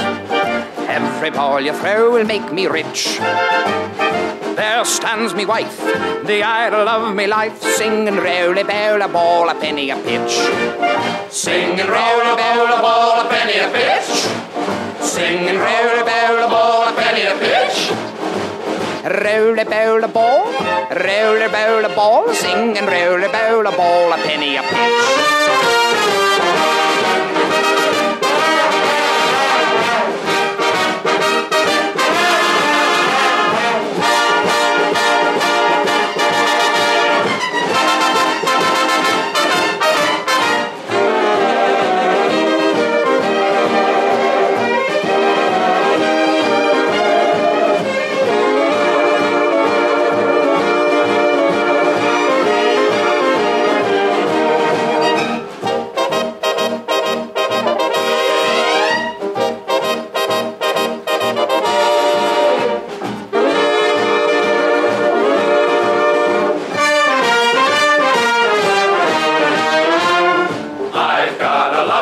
Coconuts. They're lovely. There they are, standing in a row. 1, 2, 3, 4. Big ones, small ones, some as big as your head. And bigger. Give 'em a twist, a flick of the wrist, that's what the showman said. Now that I've got a lovely bunch of coconuts, every ball you throw will make me rich. Have a banana. There stands me wife, the idol of me life, singing roly bowl a ball, a penny a pitch. All together now. Sing roll a ball, a penny a pitch. Harmony. Sing roll a ball, a penny a pitch.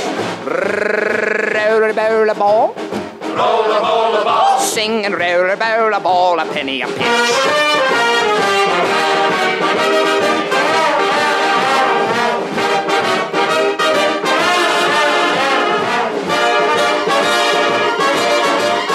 Sing and roll a bowl a ball, a penny a pitch.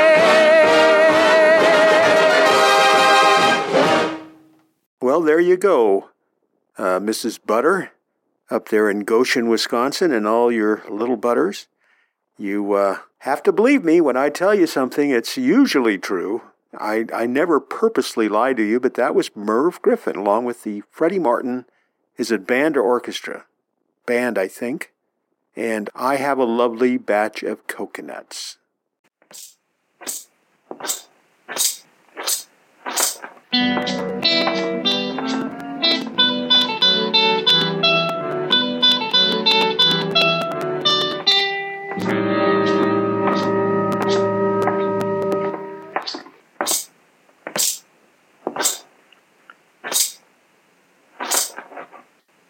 Now.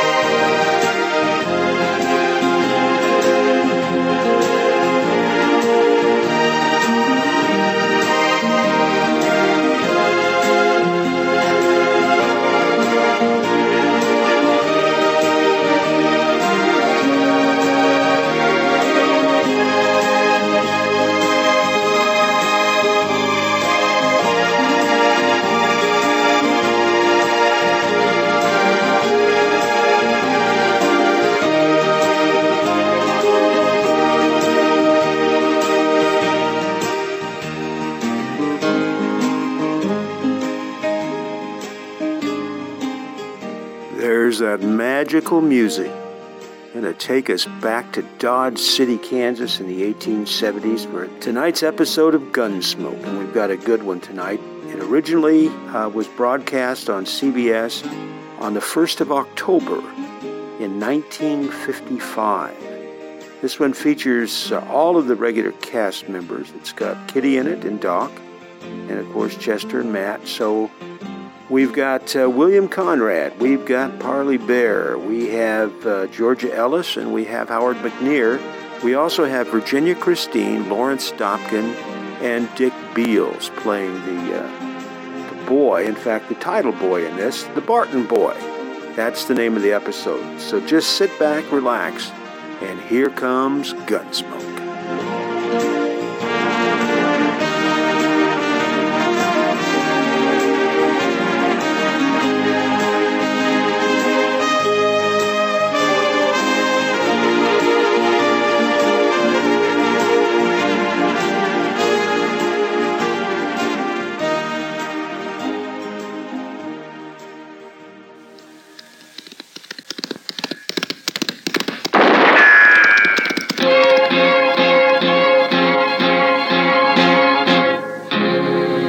Gunsmoke.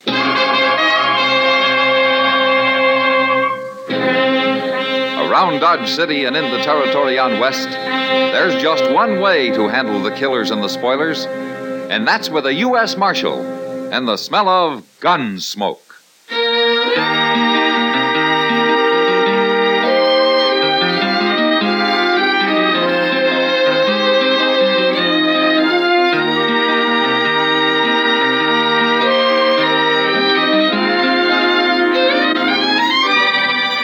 Gunsmoke, starring William Conrad. The transcribed story of the violence that moved west with young America. And the story of a man who moved with it. I'm that man, Matt Dillon, United States Marshal. The first man they look for and the last they want to meet. It's a chancy job, and it makes a man watchful. And a little lonely.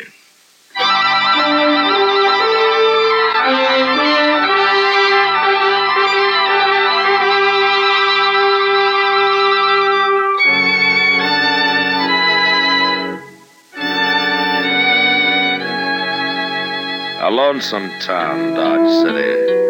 A handful of sunburned buildings half lost in the empty prairie, with a few scrawny cottonwood trees along the plaza, and the river and the red clay bluffs to the south. A frontier town like all the others, except for one difference. We're on the railroad. So about once a day, when the train starts whistling off in the east, the folks in Dodge listen and remember that they're part of a bigger world outside. A different world beyond the plains.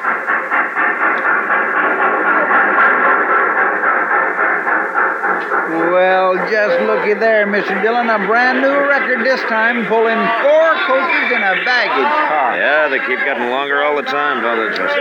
Why, in 8 or 10 years, I bet we'll see 6 and 7 coach trains rolling into Dodge. It'd be more surprising if they'd ever get them in on time.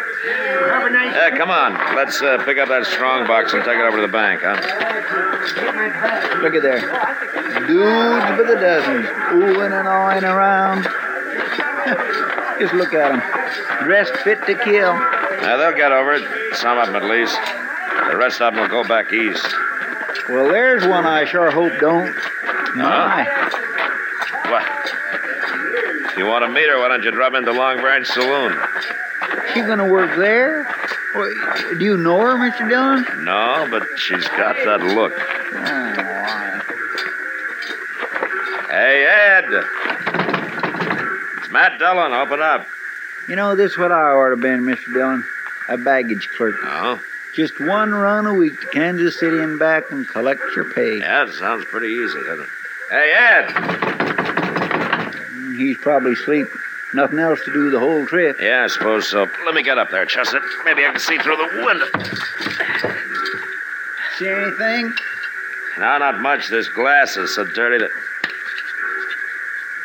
Chester. What's the matter? Go find Doc. I gotta break the latch on this door now. Hurry.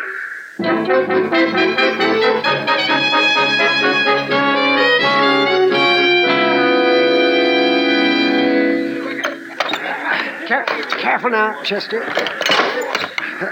Bear down just a little harder. It's starting to give. All right, now, watch your hand, Chester. I'm watching. Yeah. All right. That's it. Let's get her open now. It's... That's good. See?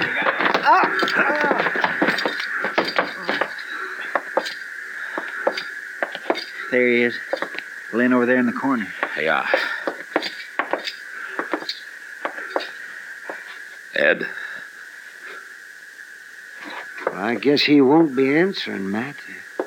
2 bullets. Right over the heart. Either one of them would have done the job. Yeah, but the baggage car was locked. Whoever done it couldn't have got out. Probably stepped out on the ledge there, slid the door shut behind him. The latch catches by itself. Oh, Matt. Yeah, what is it, Doc? There's another one down at the end of the car. What?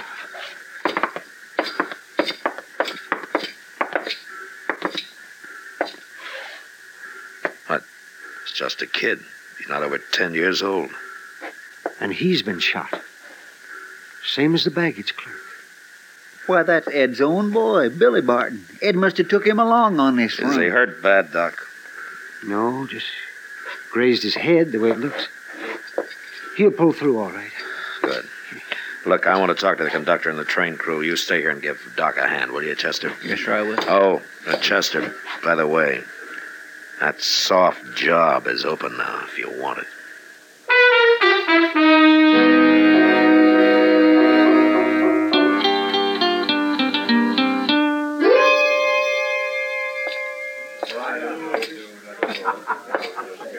Matt? Hello, Kitty. What happened, Matt? Somebody said the train was held up. Yeah, somebody got into the baggage car and killed Ed Barton. Oh. Shot his son. Took the strong box. Around $20,000, I guess. And they got away? Yeah, it looks that way. Train crew figures it must have happened near the Walnut Creek crossing. Whoever did it dropped off when the train slowed down for the trestle there. Well, what about the boy, Billy? Oh, he'll live. Doc's patching him up now. Poor little kid. Ed was all he had, and now he's left with nobody. Yeah, it's too bad. It's going to be rough on Laura, too. She and Ed were planning to be married. That's what I heard. So I figured I better stop by and tell her. Well, maybe she can go back to Taggart, if he's still around. She left him when she and Ed started going together. But she's not one to be without a man. Marshal. Make it gentle, Matt. There's nothing gentle about death, Kitty. Marshal, nobody'll tell me anything. What's happened? Ed's been hurt, hasn't he? Yes, I'm afraid he has, Laura. I knew that's what it was. Is it bad? Couldn't be any worse. No. No. I'm sorry, Lauren. He's dead. No, Marshal. No. Oh. Kitty, will you take care of her? I gotta go see if the boy's able to talk yet. Don't worry about her, Matt. She'll be all right. Just get whoever did it, that's all. Don't let him get away with it. Well, I'm hoping the boy can help me in some way. As it is, I got nothing to go on. Nothing at all.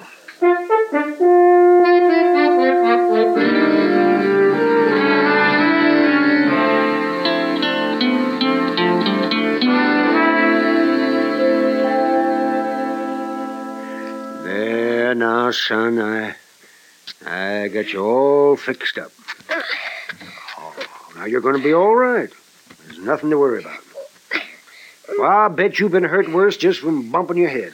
Oh, it ain't so hurting, Doc. I know, son.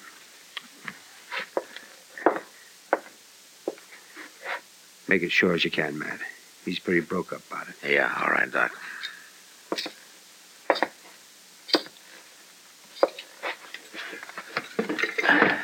Well, Billy, you, feel like talking? I'm all right. What happened, Billy? Well, we was maybe 3 or 4 miles the other side of Walnut Creek, and somebody knocked on the door of the car. The one that goes back toward the coaches. When Dad opened it, this man come in with a gun. Anybody you know? You ever seen him before? No, he had a handkerchief over his face. Well, was there anything special about him? His shape, size, or clothes, maybe? No, sir. Nothing I can remember. I don't know who he was, Marshal, but I know I hate him. Matt, that's enough. Billy, what happened then when he came in with the gun? Well, he pointed at my dad and said he'd shoot him if he made a move. Dad grabbed for the shotgun on the wall. The man fired 2 times, and Dad fell. I started toward him, and the man fired again. That's all I remember. I see. You don't figure that you'd know this man if you saw him again, huh? No, I don't guess so. Not unless he talked. What? I'd know his voice all right, even if he's trying to fool me. Well, why? Or what was special about it? Well, I don't know exactly. It was kind of weak-like or something. It's hard to explain. But I'll know it anytime I hear it. Well, we'll try to make sure you do hear it, Billy. Hey, you take it easy now. You get that head all healed up, huh? I will. Okay. Chester. Yes, sir. Fix up one of the cells over at the jail, huh? I want to get the kid moved over there right away. Oh, why so, Mr. Dillon? But now the whole town knows Billy's alive. He's the only witness who can identify the killer. And the killer knows it.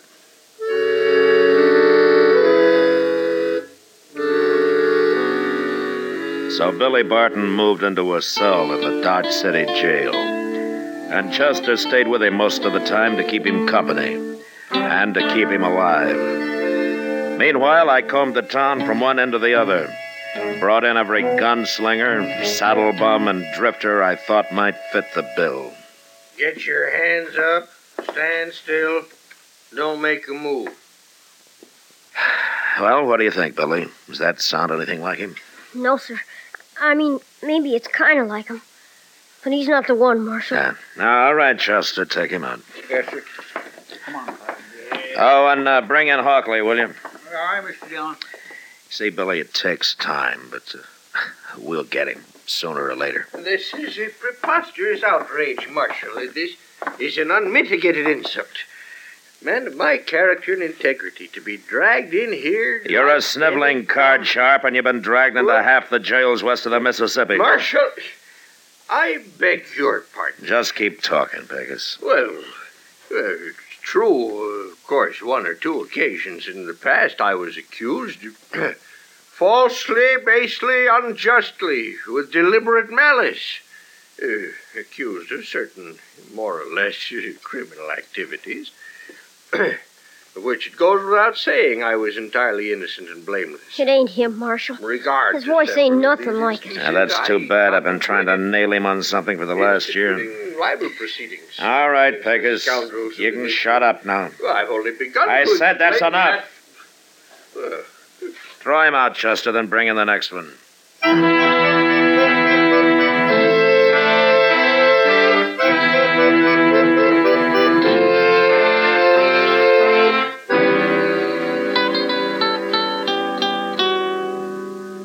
How much longer am I going to have to stay here, Chester? Well, that's kindly hard to say, Billy. Oh, it must have been over a week already. Oh, yeah, something like that, I guess. How about a nice game of checkers? Oh, I'm tired of checkers. Well, casino, then. That's a good, interesting game. I don't want. I want to get out of here. Well, now, we got to give that head of yours time to heal up proper. Oh, that ain't the reason. I know why you and the Marshal are keeping me here. Well, it's just 'cause we're... Yeah, you think that man on the train's going to try and kill me. That's how come you're doing it. Now, whatever could give you an idea like that? You ain't going to find him. He wouldn't stay around here.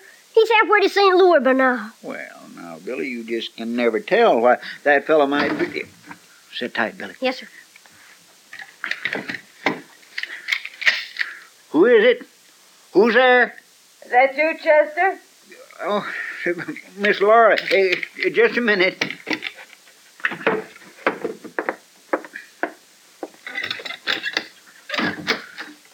Sorry to keep you waiting, Miss Laura.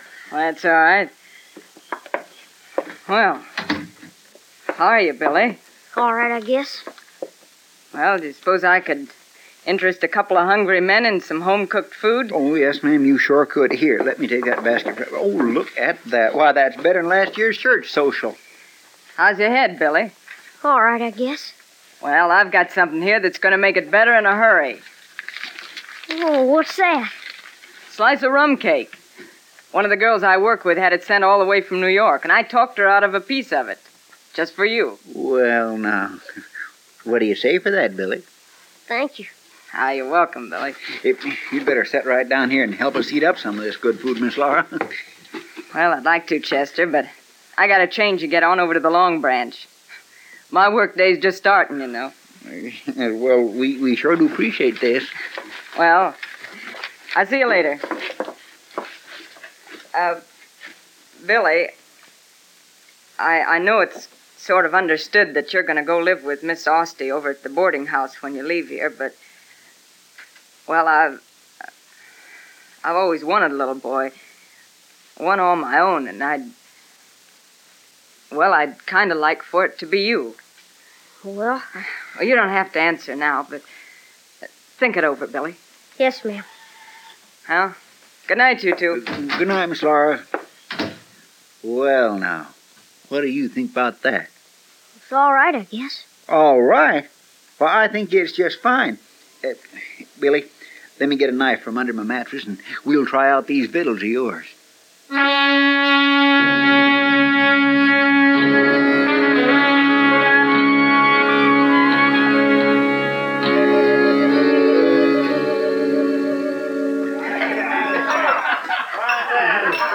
Have a drink with me, Matt? No, not right now, thanks, Kitty. It's Ed Barton's murder. Still bothering you, huh? Yeah, I guess so. Well, you can't win every hand. No, Matt. but this one's different, Kitty. Ed was killed in cold blood. And Billy, a kid of that age, shot down and left to die. Somebody's gonna pay for it, Kitty. Well, you could be following a cold trail, Matt. Might have been a drifter, someone who never even came near Dodge City. No, I don't think so. For one reason. Only 3 people were ever told when those money shipments were being made. Me and Ed and Mr. Botkin over at the bank. And that killer knew exactly which trip to hit. Now, it was somebody from this town. Had to be. Well, it sounds that way, all right. The killer's here in Dodge and the money's here. And sooner or later, I'm going to find them both. Well, I hope it's sooner, Matt. You're beginning to look like a scarecrow. I'll make out.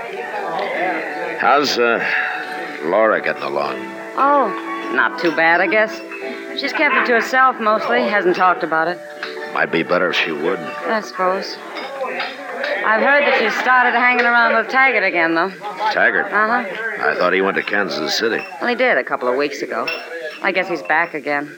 Anyway, one of the bartenders claims he saw him night before last over on the south side, and, of course, that's where Laura lives. Taggart, huh? Yeah, she's even started talking like him again the last few days. She's a regular parrot.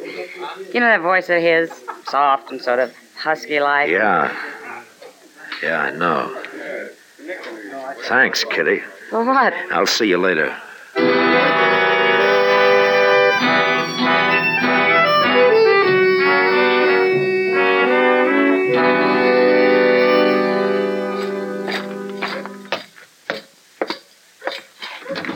Chester, come on, open up. All right, I'm coming, Mr. Dillon. Well, it sure is good to see a face from the outside world, Mr. Dillon. Is Billy all right? Well, sure he is. Why wouldn't it be all... What's happened? I think I know who did it. Well, how you making out, Billy? How much longer have I got to stay here, Marshal? Well, I think it's just about over now. Say, where'd all this come from? Miss Laura fetched it. Oh, we had ourselves a real feed. At least I did. Billy wasn't very hungry. He didn't even eat the special slice of rum cake she brought for him. Special, huh? Mm-hmm. What'd you do with it, Billy? Oh, I'm sorry, Marshal, but I didn't want it.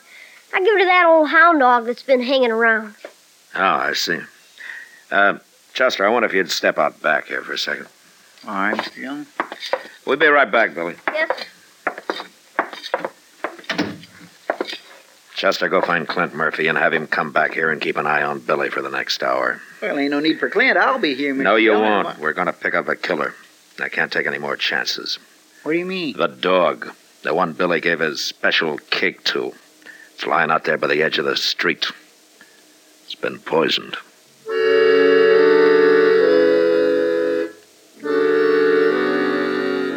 No matter how many times you've done it before, the same thing always happens. Every time you start out to bring in a killer, you know what's waiting for you. And the muscles under your belt knot up, and your heart starts to pound. But after a few minutes, you go cold and loosen up. Then it's all right. You stop thinking then. Stop feeling anything. You just go out and do the job.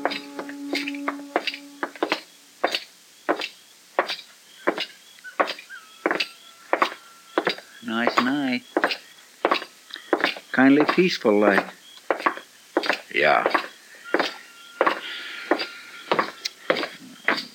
I swear I don't know, Mr. Dillon. It just makes you wonder. What is it gets into people? I got no answer for you, Chester. That's her place there, the second one down. Yeah, I know. You think he'll be there? I think he'll be there. All right, stay clear, Chester. Watch yourself. Yes, sir, I will. She was just using Ed Barton so she could find out the date of the shipment. That's right. I can't understand it. Get out. There he is, there by the porch, Mr. Dillon. Come on. Over here by the back of the tree.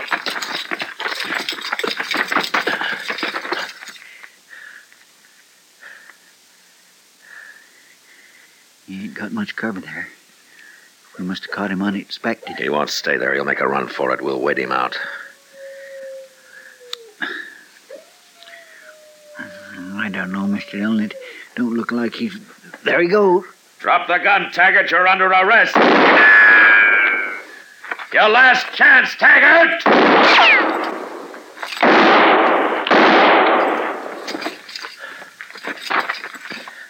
All right, come on, Chester.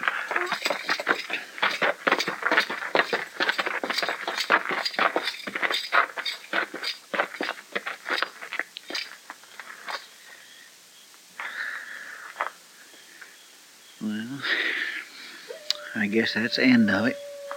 No. Not yet. What? You wait here. Yes, sir.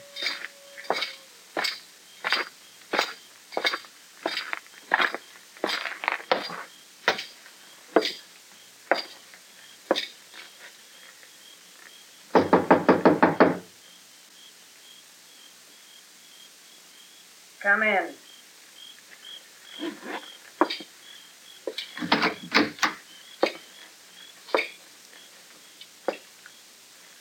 You killed him, didn't you, Marshal? Put that gun down, Laura. The only man in this world I ever cared about. And you killed him. You'd never stop me with one shot, and you know it.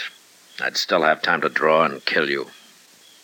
You're not the man to draw a gun on a woman. I never have before. But a little while ago, I saw a dog lying dead in the street. And if you'd have had your way, it'd have been a kid instead. So you better put that gun down and take your chances with a jury. Because you got no chance with me.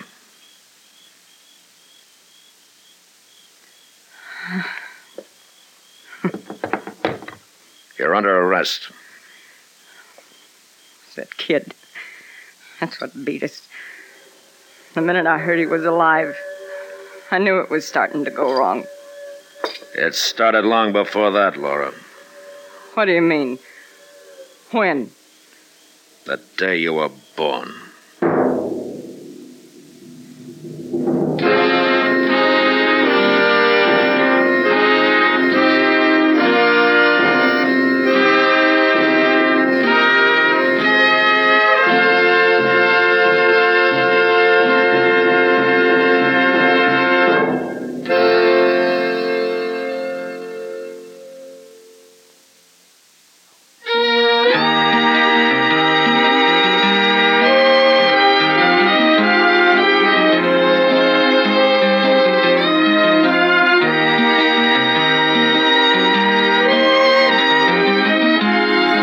Gunsmoke, produced and directed by Norman McDonald, stars William Conrad as Matt Dillon, U.S. Marshal. The special music for Gunsmoke was composed and conducted by Rex Corey.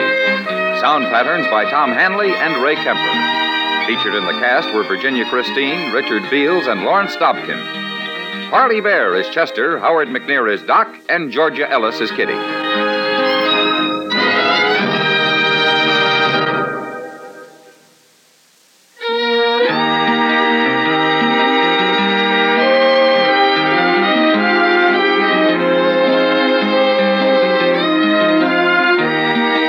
Watch an entirely different Gunsmoke show tonight on your local CBS television station. Remember, Gunsmoke on TV tonight, 10 p.m. Eastern Time. And be sure and listen to Gunsmoke again on radio next week, transcribed for L&M Filters.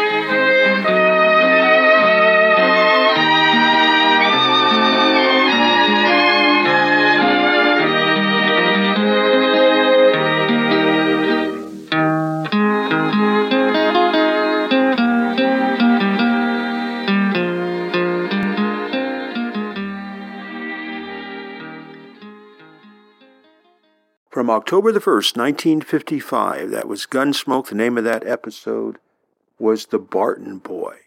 Dick Beals was a good friend of a lot of people at Yesterday USA, Walden and the Gassman brothers.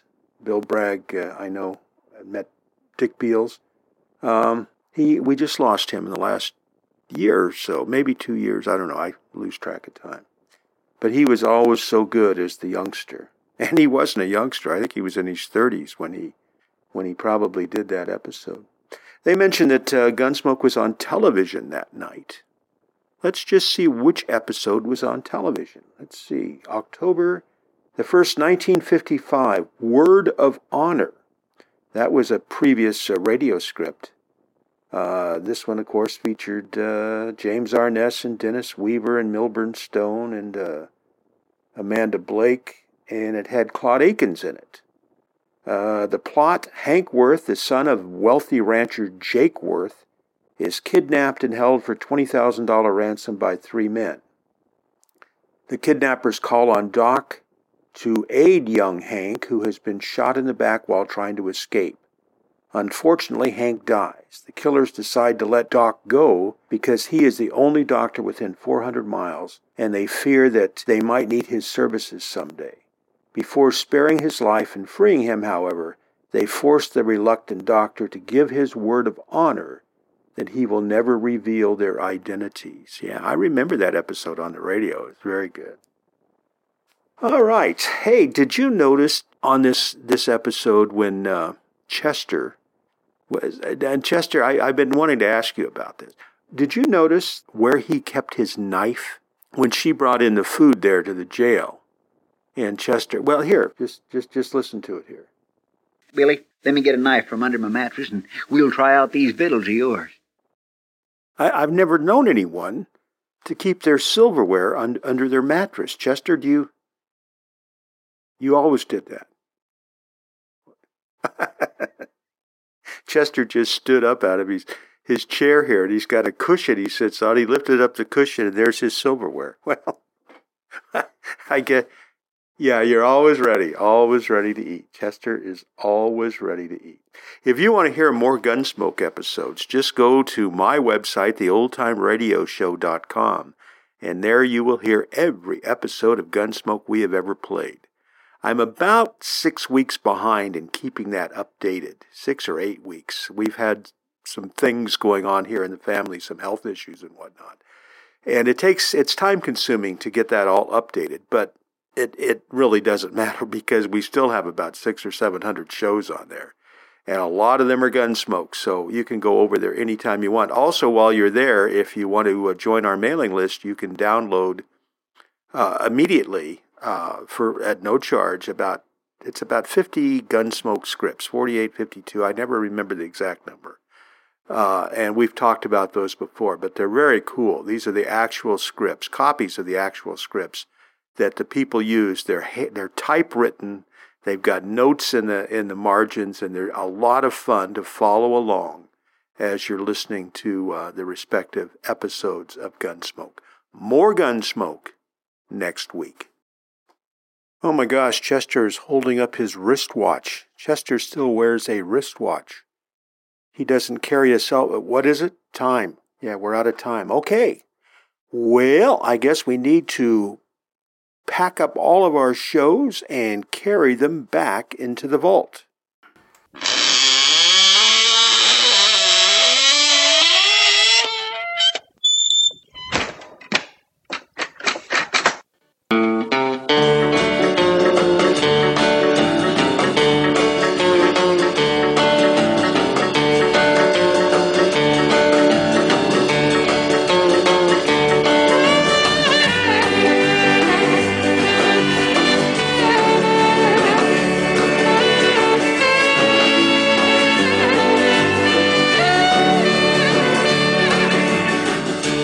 Folks, that's going to kick things in the head for another week. And, of course, we'll be back in 2 weeks, and we'll do it all over again. We're going to go out tonight with a little Starland vocal band. I don't think we'll have time to get the whole tune in, but it's one of my favorites, one of those guilty pleasures, one of the ones that I never wanted to tell people that I bought. Although, in all honesty, I think I was already married. We were already married when this one came out. This is Bob Bro. I'm so glad you stopped by, and I am so glad you met me.